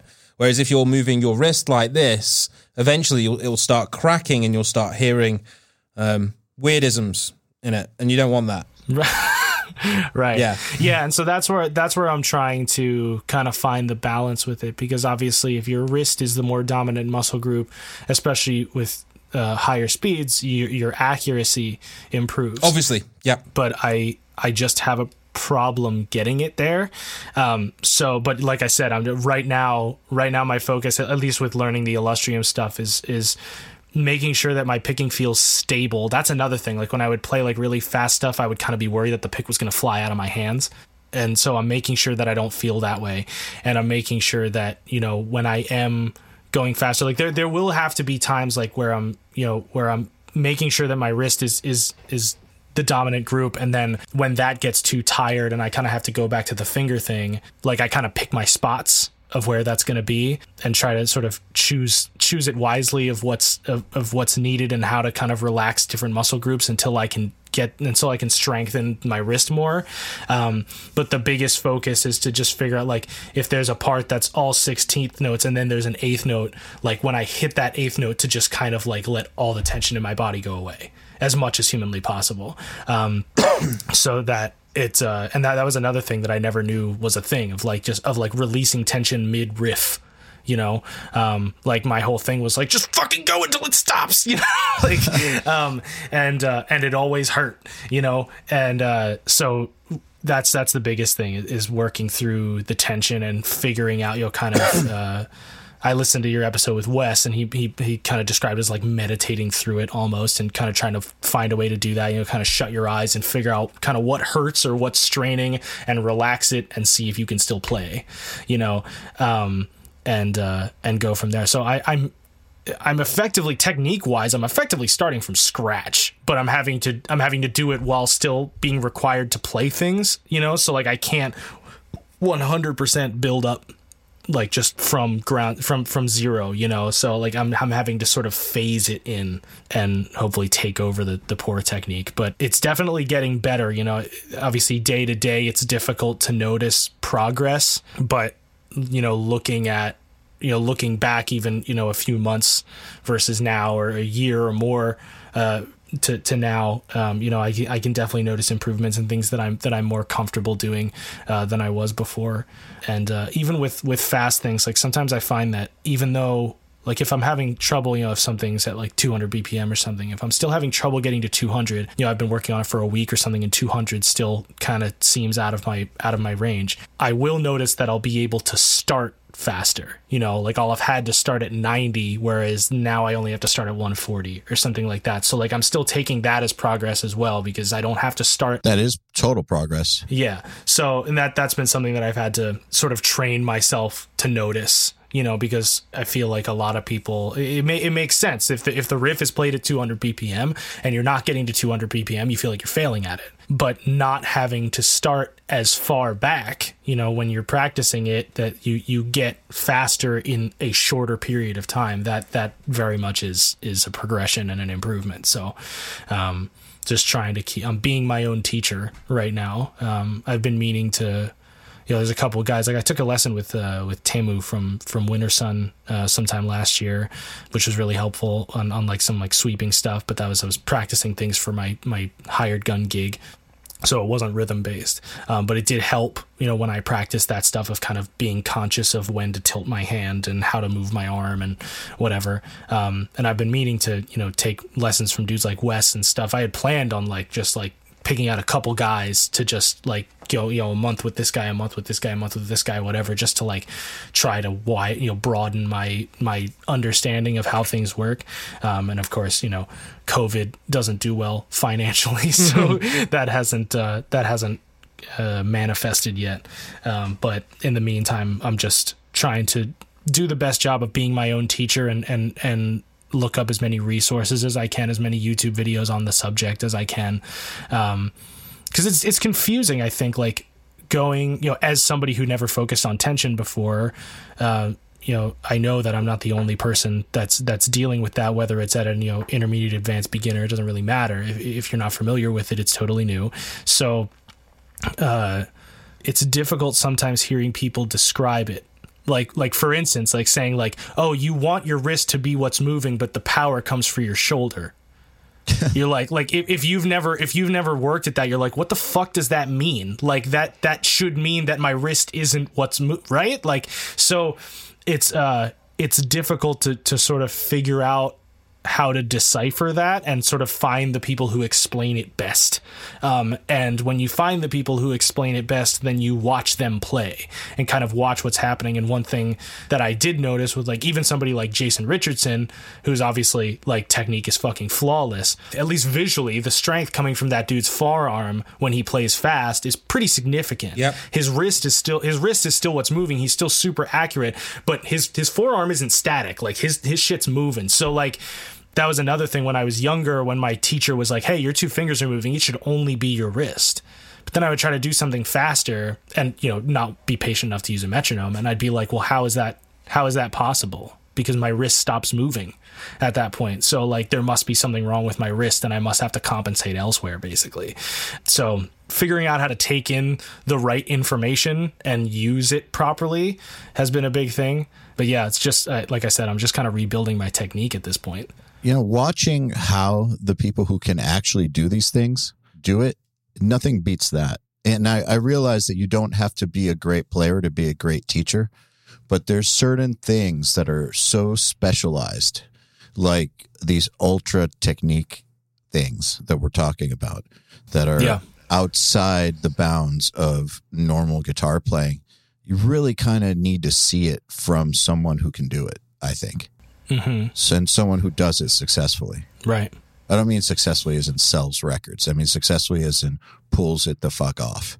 Proper execution, yeah. And it can be difficult even with that. It can, because obviously I've been watching guitar players my whole life. When I found out who Yngwie was and Eric Johnson and like all these dudes who can just fucking shred. Like I didn't notice that Eric Johnson was hybrid picking in Cliffs of Dover when I was young. I just thought he was picking fast, and I was like, I can't pick that fast, so I guess I can't play Cliffs of Dover. So it can be difficult when you're watching. Like if you don't know what to look for. Yep. Yes. For sure. You just think like, oh, that guy just spent years with a metronome, which he did more than likely. I actually have an example of this with our drummer. He didn't know what a trigger was. So that's why his kick drums are some of the most consistent I've ever heard. Yeah. And you know what? Like, I'm so like resentful of people like that. Another example of a drummer like that is, as we all know, is Alex Rudinger. Yep. And I know, and Eyal, I've heard both on URM and Riffhard and all you guys, like I've heard multiple conversations about this, about how there's this, I mean, obviously, talent and whatever, like these guys are just freaks and, they spend 12 hours a day and not everybody does that and whatever. That's a given. But there's this generation of kids who's like just after me, like I'm talking like a couple years after me, who grew up on like Necrophagist and shit. Yep. Where they didn't know, like, and obviously Necrophagist is not an example of people quantizing or cutting shit together, but there are bands who've done that, and so they don't know that kick drums can be triggered or snares can be replaced or things are edited or that like guitars can be played at half speed and then cut into place, and they don't know what that sounds like. They just hear it and they're like, this is like the greatest example of perfection that I've ever heard. And so that's their marker. That's what they use. Star. Yeah, exactly. And so that they're just like, I'm not good unless I can do that. That's what it takes. I was on that tail end of like, you know, early 2000s, everything's still pretty raw, you know, production's getting better. But like, I remember when like Fall of Ideals came out, that All That Remains record, when Adam D was like replacing stuff, and that was like a totally new thing at the time. And like, that blew my fucking mind of how tight that was. But I was nearly in high school when that came out. I had already been playing for a good while.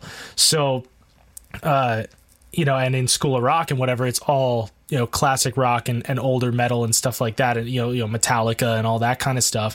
And even with Metallica, like obviously fucking Master of Puppets and that kind of stuff is really difficult to play. It's impossible. Like our teachers would just, yeah, right. It's, you know, I heard you mention on that episode with Pat Sheridan where you're like, the only thing Petrucci ever did wrong was alternate pick Master of Puppets, and it's that way of thinking. That's why I don't play Master of Puppets, because I can't. But like our teachers would just be like, yeah, they downpick everything, and that was it. You know, and I'm not like shitting on our teachers, you know, because they were individual teachers and they had to direct shows and whatever. So like they had a lot going on, and like, you know, analyzing the minutia of a 13-year-old's playing, you know, like might not have felt worth it at the time. You know, unless you thought that they were a fucking prodigy or something. But like, they would just be like, yeah, he downpicks everything, so try. And you'd be like, oh, okay. Like, and that was it. But like, I never learned how to like do that relaxed or anything like that. There have been times where I've been better and worse at it or whatever. But yeah, I grew up, I feel like, on like, obviously I like listening to a lot of older stuff, and I didn't discover that ultra precise, super technical, like crazy shit at a really young age. I discovered it like high school, college end of things, where I had already had all these bad habits just like ingrained in my playing, and because I was older at that point, that stuff felt that much more out of reach, because even though I was more Doc advanced. Coyle talk about this? I think Doc Coyle talked about when he started doing Bad Wolves, it was like learning a whole new language of music, like how to play like that. That rhythm style was just totally foreign to him because he's from a different generation. Yeah. I mean, there is one downside to all that pristine production quality is, well, actually, there's two ways a guitar player or any other instrumentalist can go.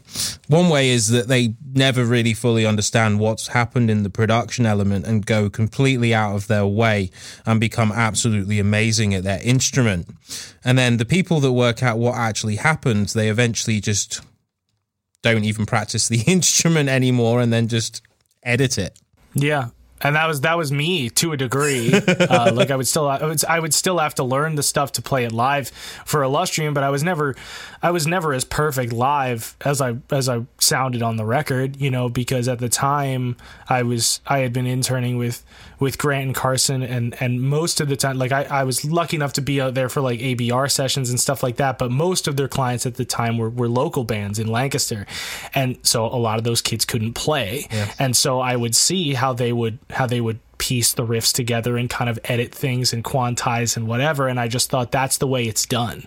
That's the way you make things sound good, and so that was a pitfall for me for a few years as well, because I would just write shit like, you know, the new Alustrium record has a lot of really difficult shit on it, and I would consider it to be the hardest that we've done so far, but everything is attainable on that record. There's stuff on A Tunnel to Eden, which was the last full length that we put out, that I've had to modify to play live, or there's songs that we just straight up were like, I don't think we're ever going to play this live, not because the entire song is impossible, but because like I would just write stuff and piece it together and then not realize that it wasn't physically realistic to do, you know, and that bit me in the ass a number of times, you know, so it was I had to get into, it wasn't until I got into like, you know, an actual touring circuit. You know, my first tour was with this band called This of the Apocalypse. Oh, you toured with that band? Yeah, that was the very first tour I did, was filling in on guitar for them, and it was the last tour that they ever did under that name. They've relaunched as Hawk now, now that and they've gotten some traction because Ricky's in Ice Nine now, and so they've been doing pretty well independently for themselves. But yeah, the last tour that Toda ever did under that name, I filled in on guitar for them. That was the first time that I felt, and I needed that. I needed that pressure again of like, it's not my band. I can be fired. I can be kicked out of this.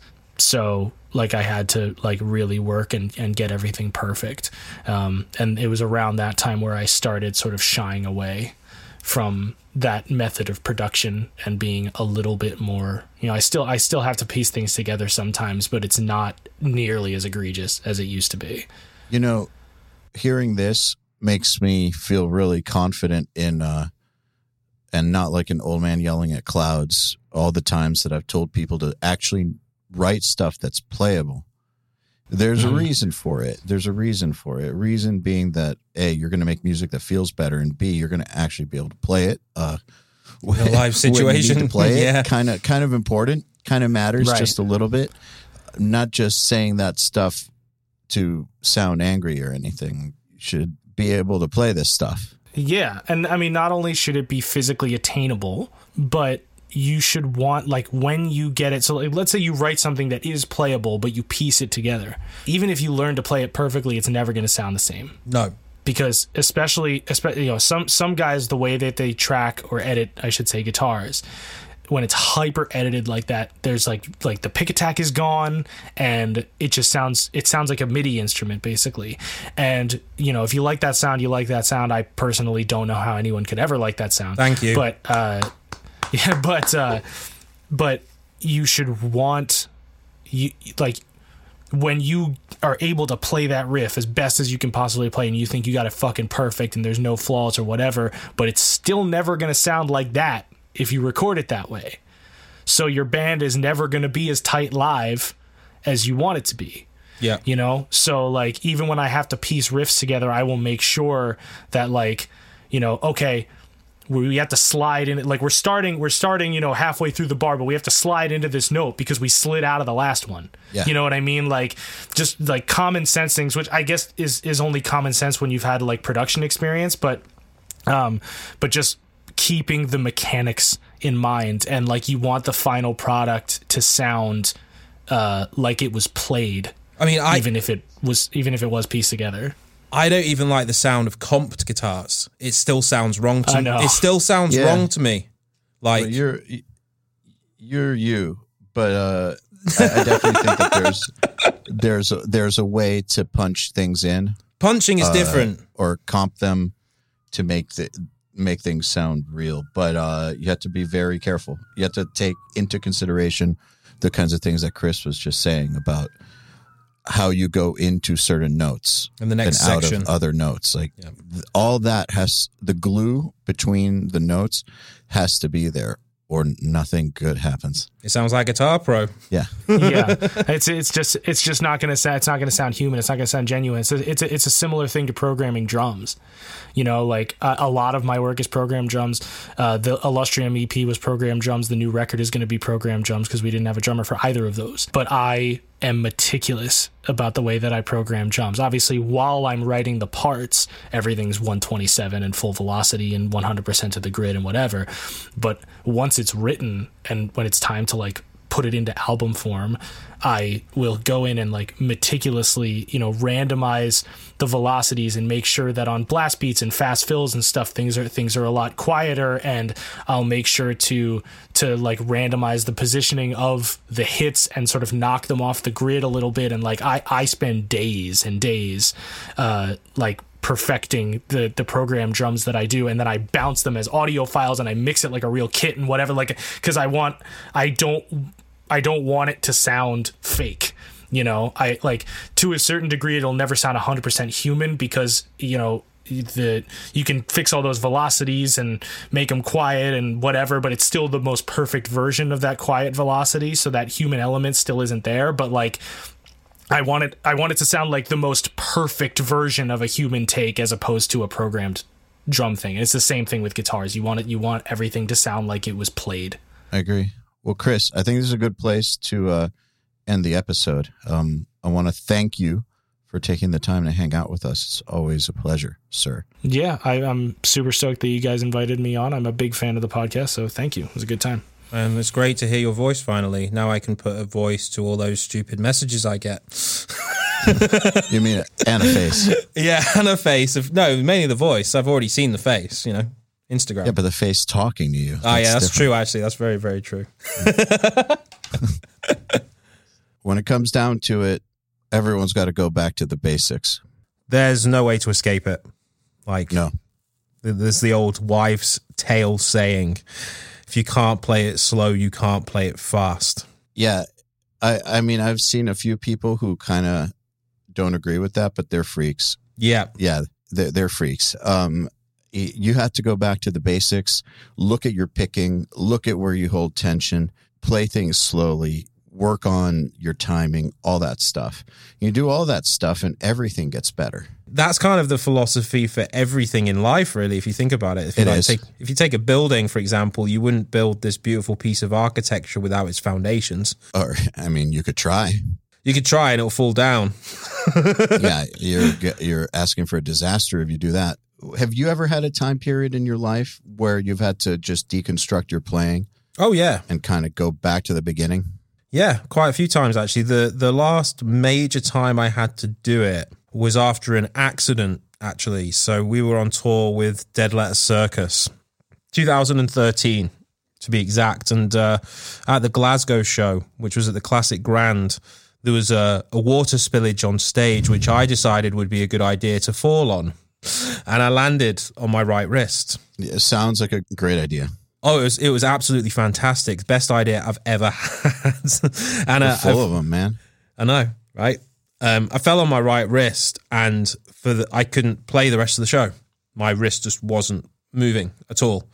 And for the last 4 years after that point, I always used to get this weird sensation in the muscle between the thumb and the first finger, the little knot thing. Ever so occasionally now, maybe once a year, I can feel it a little bit. And I just have to redo the stretches that I managed to work out to sort of readjust basically from that point. So yeah, I mean, when that happens, it does happen occasionally. I just have to go back and think, right, what did I do? And go through that process again, just to make sure that it's not affecting anything. And does it? It definitely helps, yeah, when I focus on the exercises just to make that a little bit better.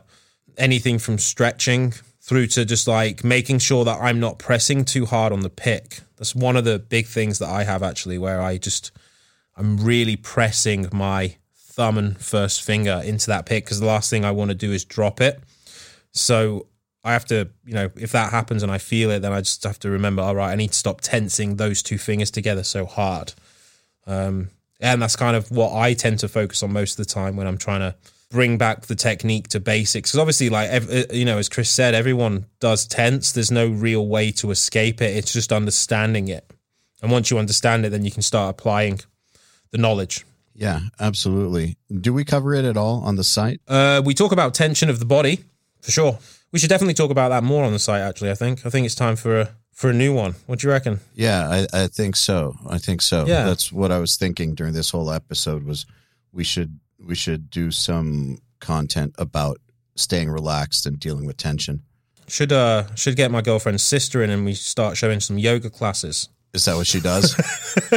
Yeah, she does it. I mean, everyone that I know that does yoga seems to be really quite relaxed in every aspect of their life.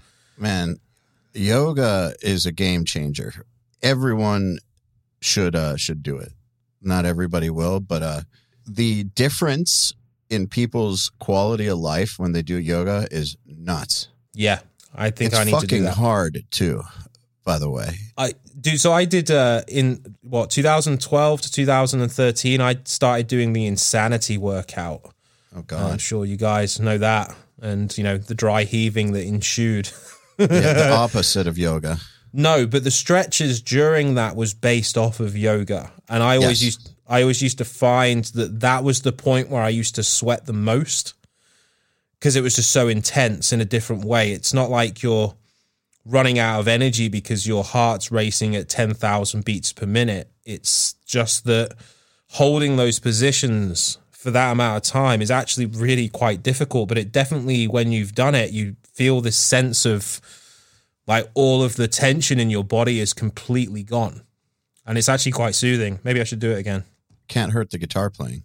They definitely can't, no. So I think it's been a pleasure talking to you. I would say that anyone who wants to get better at rhythm guitar and get the basics back under control, go to riffhard.com.